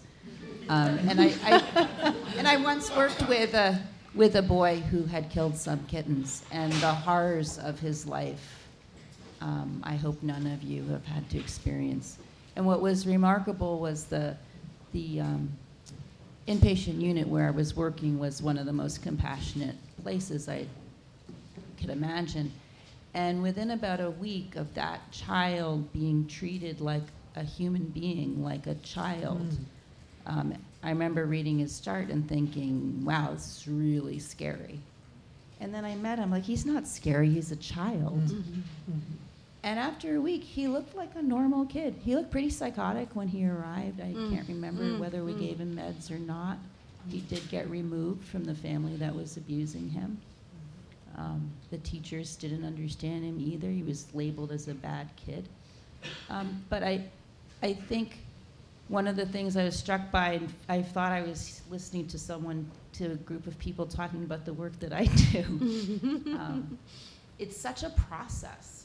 It is such a human process that takes deep commitment, deep compassion, collaboration with others when your compassion is waning, when the horror that you've just heard about is just too much to bear. Because some of these things can't be borne by just one person. That's why you need the circle. Yes. And I was also struck by, there's a lot of stuff in the psychoanalytic literature about, say, how to deal with bullies, and that you don't deal with bullies by punishing the bully. I mean, duh. You deal with the environment. What is the system that created the bully and the bystander, whether the bystander is victimized or vicariously enjoying being empowered or is just blank. And so much of the psychoanalytic literature these days is about being with, being fully present. Although not all the psychoanalysts agree that Buddhism has any relevance to anything, it's all, I do think that maybe we are getting closer to a time where there's more of a realization that to be human, you actually have to be human and with other humans. But how do you keep going in the face of just the insanity of the current political headlines? Yeah. That's something I should. Every Friday night and every Sunday morning, every Friday night and every Sunday morning and every Monday night, I am at the Gyurto Foundation. Every week that I am in Oakland or Berkeley, I go to Richmond, I go to my temple, and I don't ever miss it, period. Okay, one time I missed because my son's soccer game was at the same time, but there's literally no way I could do what I do. And I wake up every morning and I sit. I do my practice every day. I do practice in the morning, I do practice in the night. I've forgotten to do one of them, and I just went into your library and I did it before I started, right? So this is a requirement for me to do the work. I also, go on retreat. I surround myself with really hopeful people. That is one of the things that I have. I have people in my life who have a lot of needs, and then I have a handful of folks who are just super positive. My best friend is really, she lives in New York. I talk to her as often as possible because she's just a complete light at all times, and so I keep myself in contact with Moitri because she's a light. So that's another part of how I do it. You have to fill the well. You can only give as much as you have yourself to give, so. My answer would be very, very similar. I don't think I'm as disciplined as Sujata is about doing her morning and afternoon practice. I said I don't think I'm as disciplined as Sujata is about doing her morning and afternoon practice rhythmically, but I aspire toward that. I also find that for me, self-care needs to involve movement. The stillness is very, very important, but the stillness through movement, through qigong or dance, also balances me. And just seeing how much goodness there is, in all of your faces, and seeing after the inauguration of Trump, the largest demonstration in international history occurred with the Women's March, with millions of people. And, the March on Washington in 1963, J. Philip Randolph and others organized that for years. And there were 250,000. It was an historic march that changed history. This march it just kind of bubbled up. And it started when a woman, after Trump won, said, we need to march on Washington. And she woke up the next morning and there were 20,000 people saying, yes, let's do it. And that's how it happened. Of course, there was some intervention by women of color to ensure that this was an inclusive march, to ensure that there was not a narrow feminism, but more of an intersectional feminism. That saw as women's issues mass incarceration, that saw as women's issues water, and whether in Palestine or in Detroit, that saw as women's issues environmental catastrophe and climate. So that was kind of the first time historically where I went to a women's march where the message was so thoroughgoingly and profoundly intersectional. But all of that is to say that gives me hope. I mean, we have had more demonstrations just in the last 7 or 8 months of the Trump administration, probably than I've seen in my entire lifetime in some ways. You know, there was a demonstration even in space. Of course, the scientists demonstrated on, but for the first time, they demonstrated in space. That's awesome. Wow. Yeah. So I think that also gives me hope.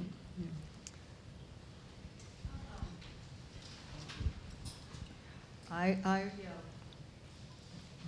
like to offer a little. I'd like to offer a little restorative justice here to anger.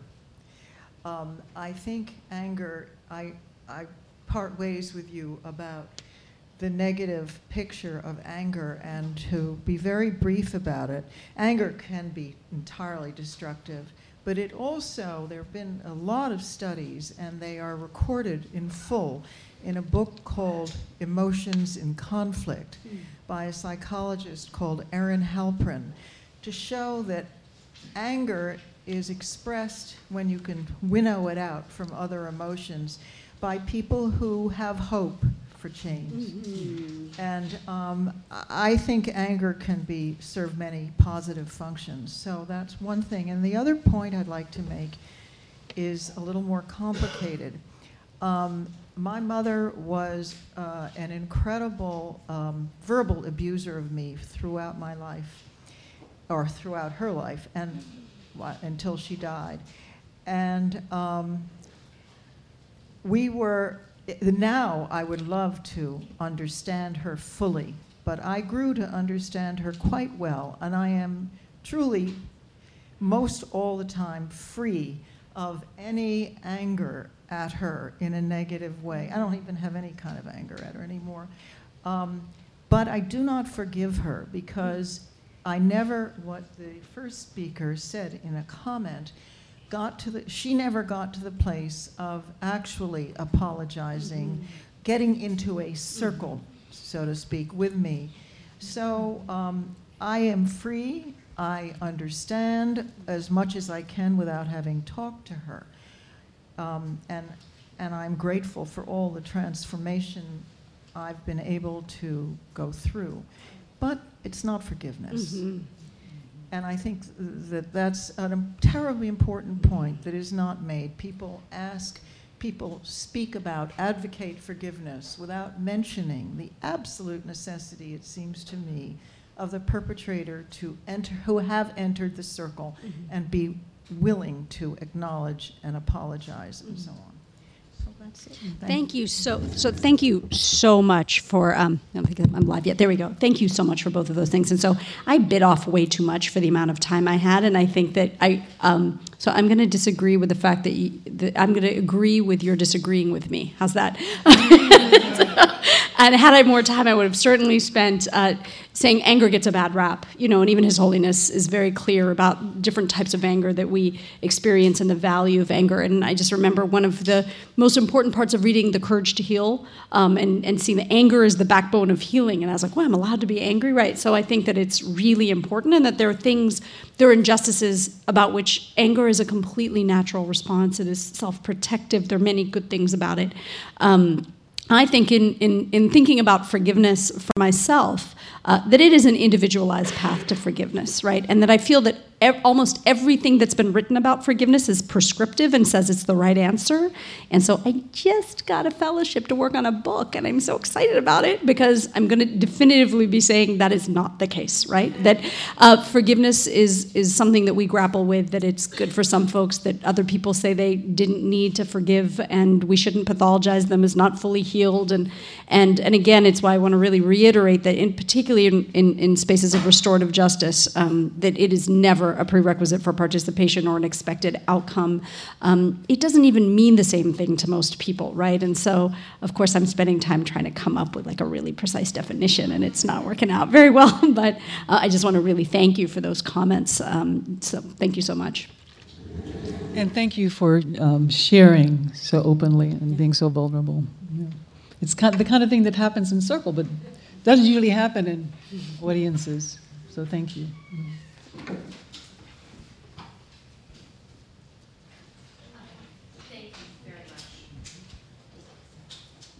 Thank you. Oh. We got a cue here. Let me go over here first. Okay. Thanks to both of you. Those were really memorable and compelling talks. And I think some transformation happened in here during them.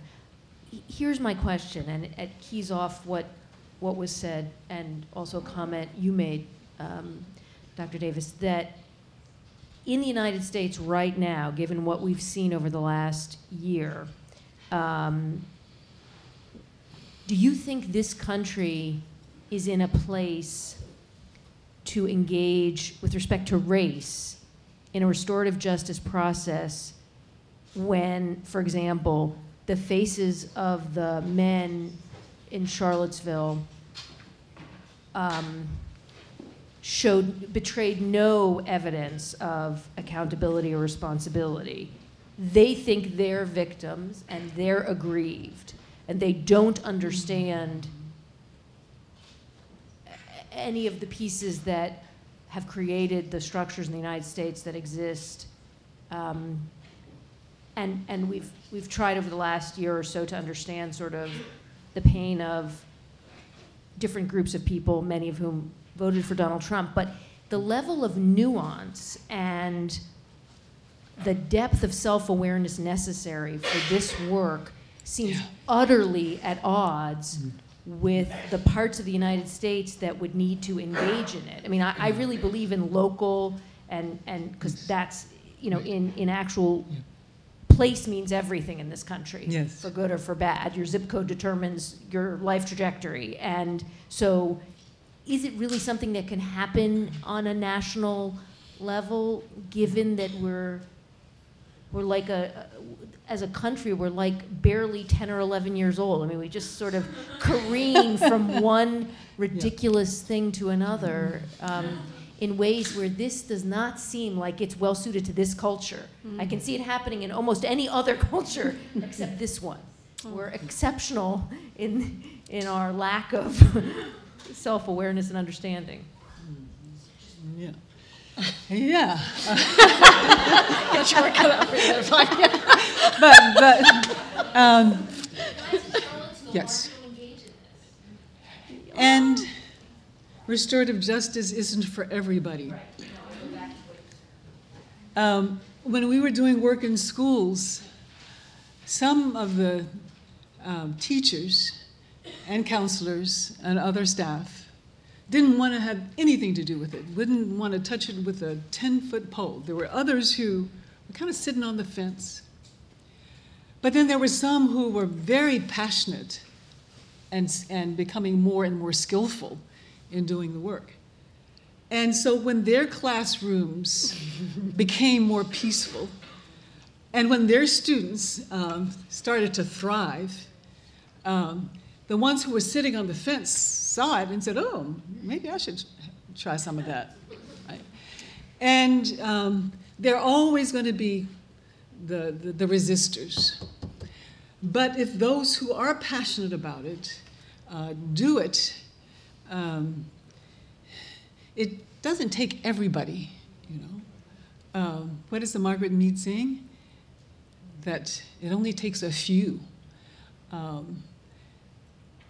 And yeah, I think we really need to talk about working on local levels.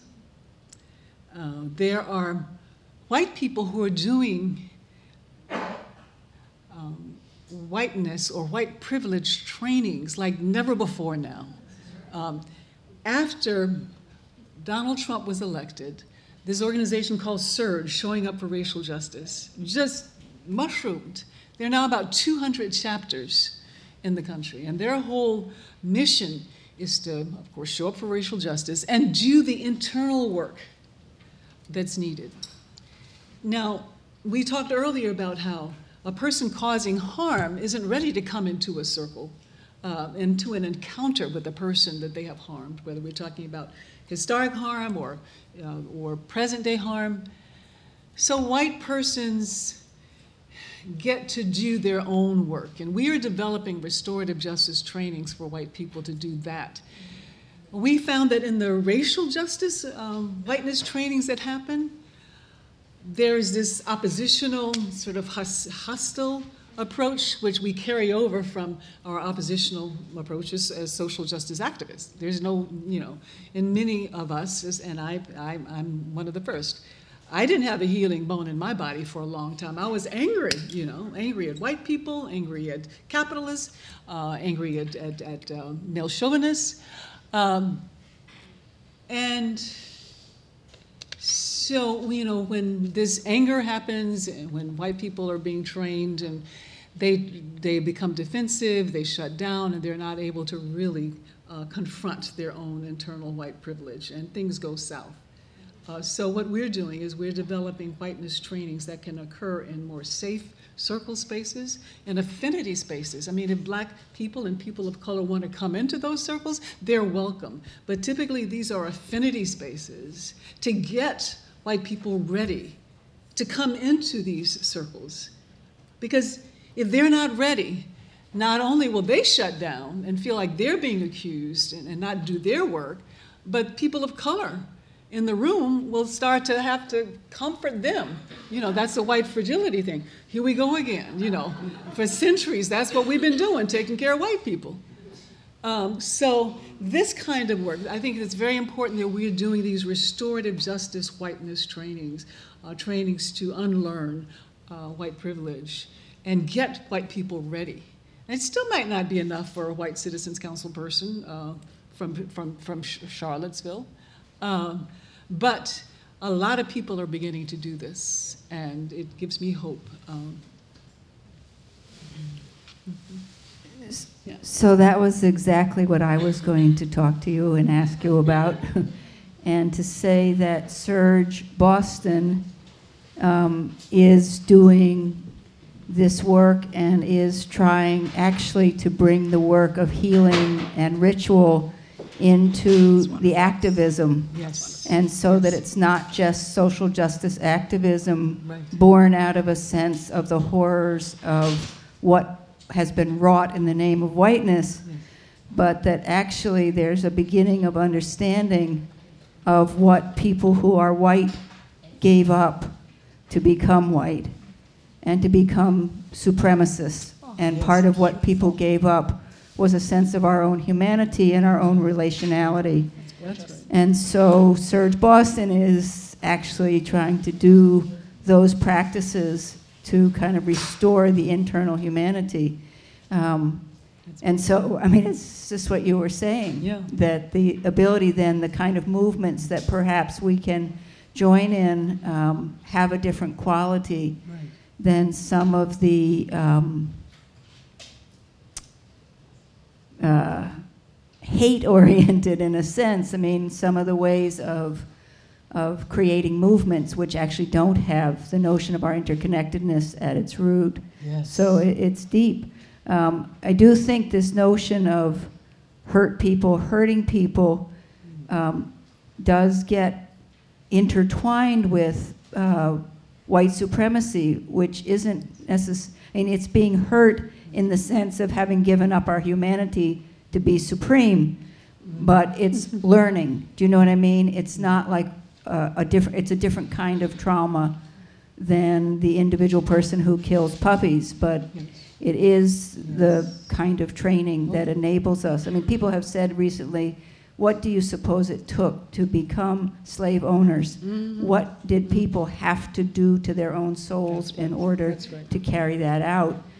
And then how do we begin to heal it? So it's just...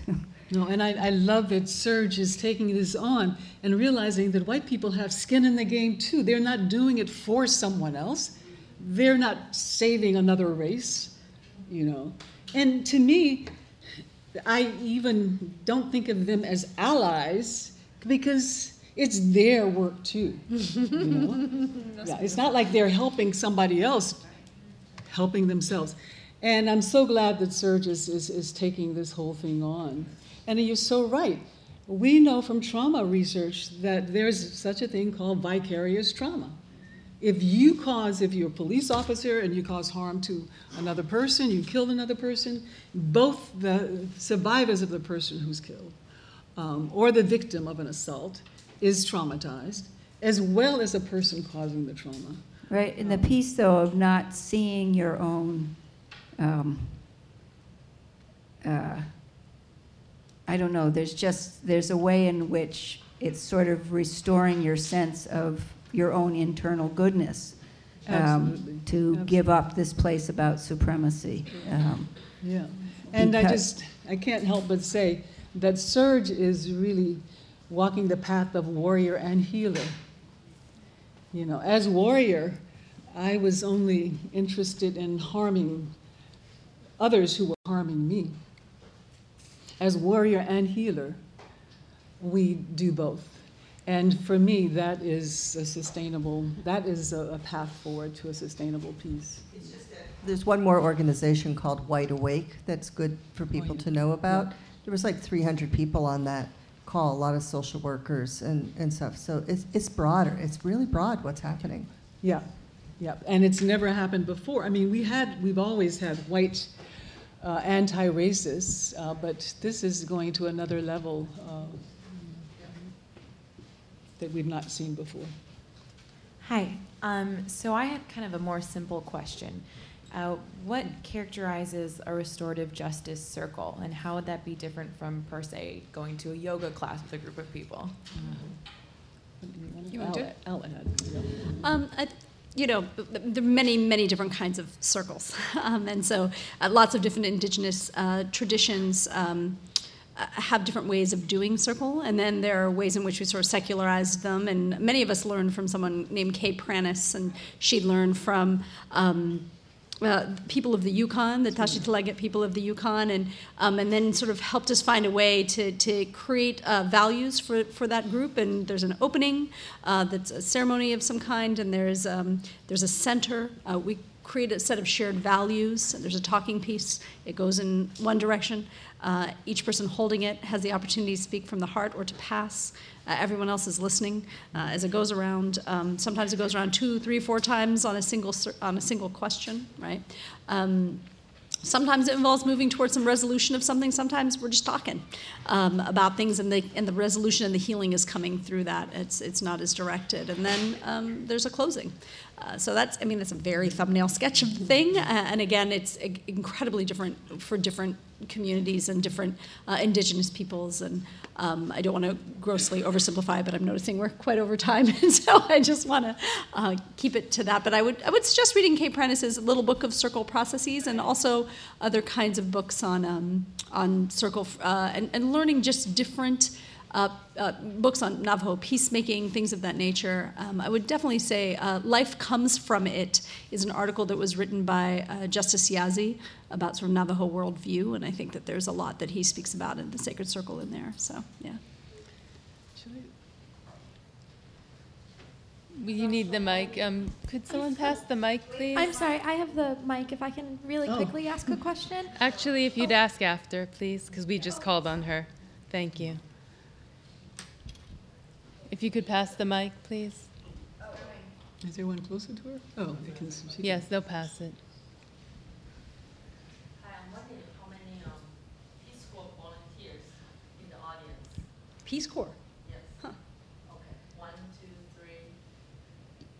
3. Okay. Because we had my husband was in Peace Corps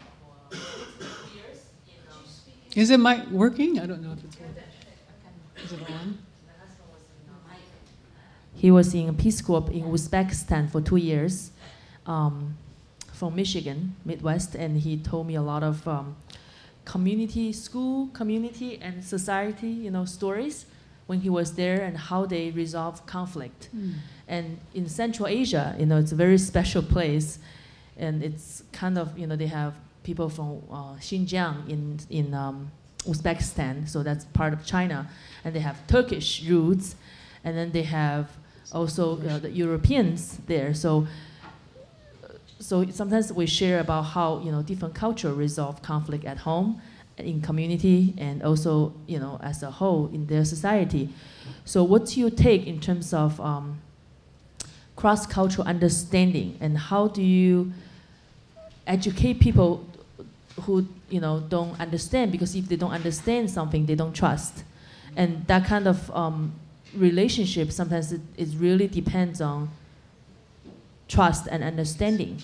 And sometimes like in the family education in the US, we help with the early childhood education advocate and also family advocate for cross-cultural family, like half American, half Chinese family, or half like half a half family. Sometimes kids like a mutt.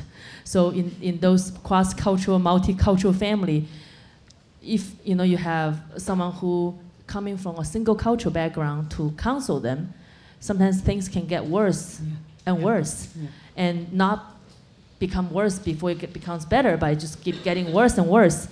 That's what I have witnessed in some of the families and communities. So sometimes we do education on family education. So I would like to hear from each of you about that, thoughts. And even in China, there's 56 minority languages. So if you say I'm Chinese, but I'm from Hunan, China, that's also very different culture than someone from Beijing or Shanghai. And the dialect is different. So Mandarin, it's a main language, but each province had their own languages. So that's something that people need to understand more too. If you don't take the lead to study hard enough about that particular culture, you may just make assumption about like all Asians look the same, but they're Japanese, Korean, Chinese, and all Chinese look the same, but they're Hunanese, Hainanese, Yunnanese, Shanghainese, Beijingese, and that's something that I think is very complicated, and I would like to share that with you and everyone in the audience as we're getting to the end. Thank you. No, I think what you're saying is so true. And just a simple case of how things can go south if, as a restorative justice facilitator of a circle or other process, you do not have that sort of cultural sensitivity and cultural humility. And one example is, actually I think Howard Zehr talks about this somewhere, that they were doing a circle between Palestinians and Israelis, and the facilitator brought out a stone. And that was the worst possible choice culturally, because stones are the weapons of the Palestinians against the Israelis. Another example, at a school in Oakland, they were doing a circle, and the facilitator chose a monkey as a talking piece, the stuffed monkey. And there was a black woman in the circle who was so offended by this, because of course black people have been have been compared to apes, and it's been said that we are subhuman. And that restorative justice facilitator just didn't have a clue about that. The black woman expressed her discomfort. She didn't do a long dissertation about all the cultural reasons why, but she says, I'm very uncomfortable with this talking piece. And the restorative justice facilitator, had she been more culturally humble and competent, would have gotten that cue and put it down and reached for another. Yep. Yeah.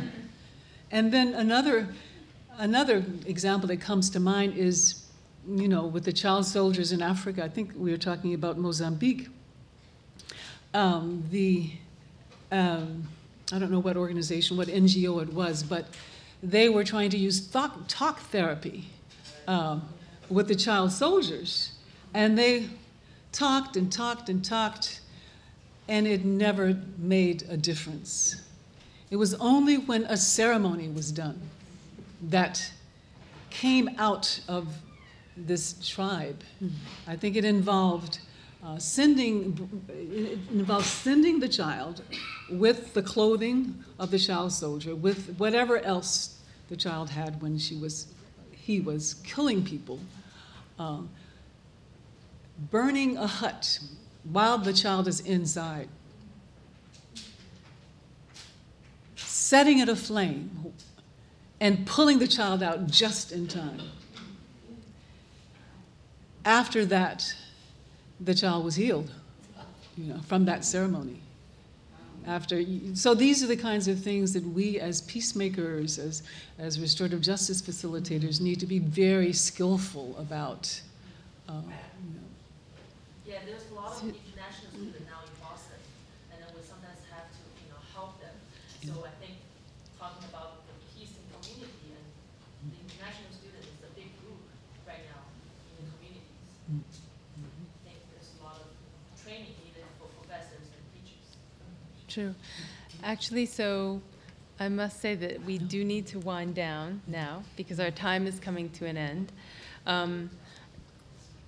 I would like to just say one thing or pose one final question, which is you mentioned about the warrior, and I noticed that when you mentioned that we need to have the warrior and embrace that and embrace the healer as well, when you actually described what you meant by the warrior, one of the things that I really heard was seeking transformative change of systems, a relentlessness in seeking that change. It wasn't a warrior against a person, another human being, or a group of human beings. So that's very different. So thinking about ecosystem, we often discuss here, I know Dean Hempton and many others in Religions and the Practice of Peace, we have to say, we're giving rise to the reality that we see. And we have to look at how are we learning in universities? What are we doing? What are we missing? Because we're giving rise to many of the people who become leaders, who shape institutions, who shape the patterns of relationships. So do you have any kernel of advice for us? Where do you see a leverage point of transformation, because we're here and we have the opportunities to do that, that could make a big difference? Well, first on the warrior, thank you for that clarification. When I use the warrior term, I mean it in the sense of the warrior sage or the spiritual warrior, not the oppositional, militaristic, hostile valence of that word. And I think I use this term because to stand up against juggernauts of genocide and racism and racial terror and systems of harm, we have to be brave, We have to be strong and have a lot of heart and a lot of courage. We also need to have a lot of heart and courage when it comes to dealing with our own internal challenges. So thanks for making that clarification. Kind of like the Maasai, the fierce, mighty, fabled Maasai warrior. Their greeting is Kaseri and Njera. How are the children? They're always asking about the children, the most vulnerable. And I think that's the second question. How do you bring the warrior and the healer into the curriculum? And how do you build on the removal of the Harvard family shield? Because it was a family shield of a slave owner and a slave trader. What more do you do?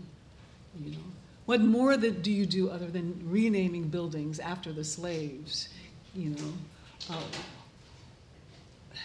Developing curricula that tells the truth about slavery and about genocide. And we just, in 400 years, we've never done that. In Germany is a possible role model. They have completely overhauled their curriculum to tell the truth, unflinchingly, about the Holocaust. I mean, they didn't have to deal with 400 years like we do.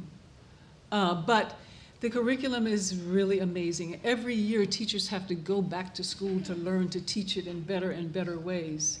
The children are required to go to all of the memorials in the country, and there are thousands of them. That's the other thing that we can learn from. The Stoppelstein, Stumbling Stone memorials that dot the landscape of all of Europe. I think there's 60,000 now in Europe. To remember, to commemorate those who were lost to the Holocaust. There are also lots of museums. The camps are now, monuments to healing. And so developing these kinds of curricula and doing research about, these kinds of memorialization initiatives, supporting people like Brian Stevenson are all things that I think that can be done. Thank you. Mm-hmm. I would say that what are the institutions that the Divinity School influences? And I would say the religious institutions, right? And so the religious institutions of this country and the world are not blameless for many things. I have friends who are child sexual abuse survivors who were sexually abused by priests. Right, and the statute of limitations ran on their cases, and they have no justice. Right, I have, and I think about going to my family's homeland, Goa, and I look at where the temples were raised and cathedrals were built over where there had been temples. What does it look like for us to look inside? And I don't mean to just call out the Catholic Church. Certainly, I'm formerly a Hindu, and certainly casteism is something that we need to be thinking about deeply within that religion, right? No religion is blameless. No institution doesn't produce harm.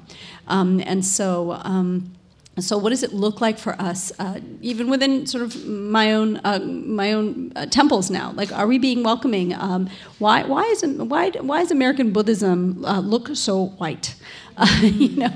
And what can we do about that? Are we being sufficiently welcoming to people of color, right? So these are some of the things that I would really strongly suggest. What are the institutions that we influence, and how can we bring both a curious heart, really, to these things, so that we are offering ourselves and our institutions an unconditional love. Like, I really dig me some Jesus, right? And some of the things that have flown, that have flowed from those teachings that have resulted then in quite the opposite of what he said, really need to be done in honor of his teachings, right? And things of that nature. So that's really my strong suggestion on that front. Thank you so much.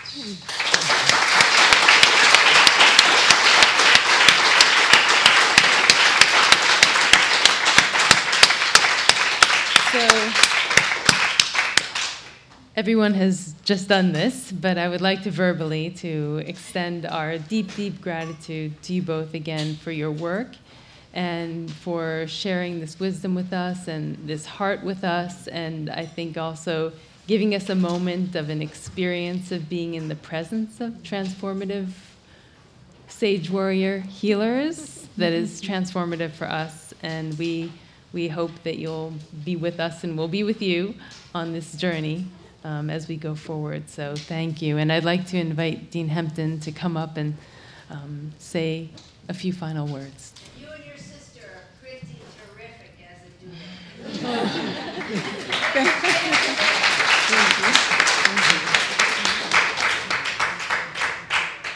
Yeah, I'd just like to add my thanks to our great presenters and moderator who stepped in at the last moment. Thank you all for really a very stimulating and deeply moving presentation. I think this warrior healer distinction and thinking about that is something that's very important, getting into how to work on these structures and systems that you were getting at. I think the phrase that you mentioned about mass incarceration being criminogenic, and the book that you mentioned by Brian Stevenson, the Just Mercy book, which shows just how it can work, I think is something to be thinking hard about. And the school systems as pipelines and how to disrupt those pipelines. I was tremendously encouraged by those statistics, that because that's one of the arguments that's easily brought against some of the things said tonight is that, well, it's soft or it's flaky or it's not going to work or and to have that kind of, I mean, as you were saying, even people sitting on the fences seeing it, this really did make a difference and therefore worth pursuing. And then finally, this question about what happened, not just in individual cases, but I certainly felt that, growing up in Belfast when things really started to deteriorate in the late 1960s, early 1970s, and, people burning, each other's neighborhoods and a kind of confessional cleansing going on. Like, what happened, to produce that degree of anger and animosity and retribution. So that can work on, not just, individual levels, but I think in more systemic national issues as well. So anyway, thank you for opening all of those things up for us. Just a few closing announcements, and I'll try not to keep you too long, but if you're not yet familiar with the excellent relevant work of the programs that co-sponsor tonight's event, please be sure to check out the Charles Hamilton Houston Institute for Race and Justice at the Law School, the Prison Studies Project, and the Transformative Justice Series at the Harvard Graduate School of Education. We're really eager to build these partnerships with the other graduate schools at Harvard. Yeah. RPP will be co-sponsoring 3 other public events this month, including on October 19th and 20th, a conference on Christianity, race, and mass incarceration. On October 24th, there will be a talk on victim protection and transitional justice in El Salvador. And on October 30th, a film and discussion on the Bears' Ears in Utah and the successful effort of a coalition of Native American tribes to protect this territory that they consider sacred by having it designated a national monument. So please do put those events in your diary. If you haven't yet done so, be sure to join the RPP mailing list to receive announcements of these and future events. And if you learn of events on religions and peace at Harvard or in the local area, please email us the link so we can put it up under our upcoming events on our website. If you're a Harvard student, faculty member, staff member, or alum, we hope you'll consider joining our emerging One Harvard Sustainable Peace initiative, which we'd love to see grow, and drop into some of the university-wide conversations we'll be hosting this year. So, as ever, after our RPP colloquium sessions, we have a reception with tea and refreshments in the lobby to give everyone an opportunity to continue the conversation, make connections, make peace with one another. So please stay on for that if you can. So many thanks to all of you, but a very special thanks to our 3 wonderful panelists.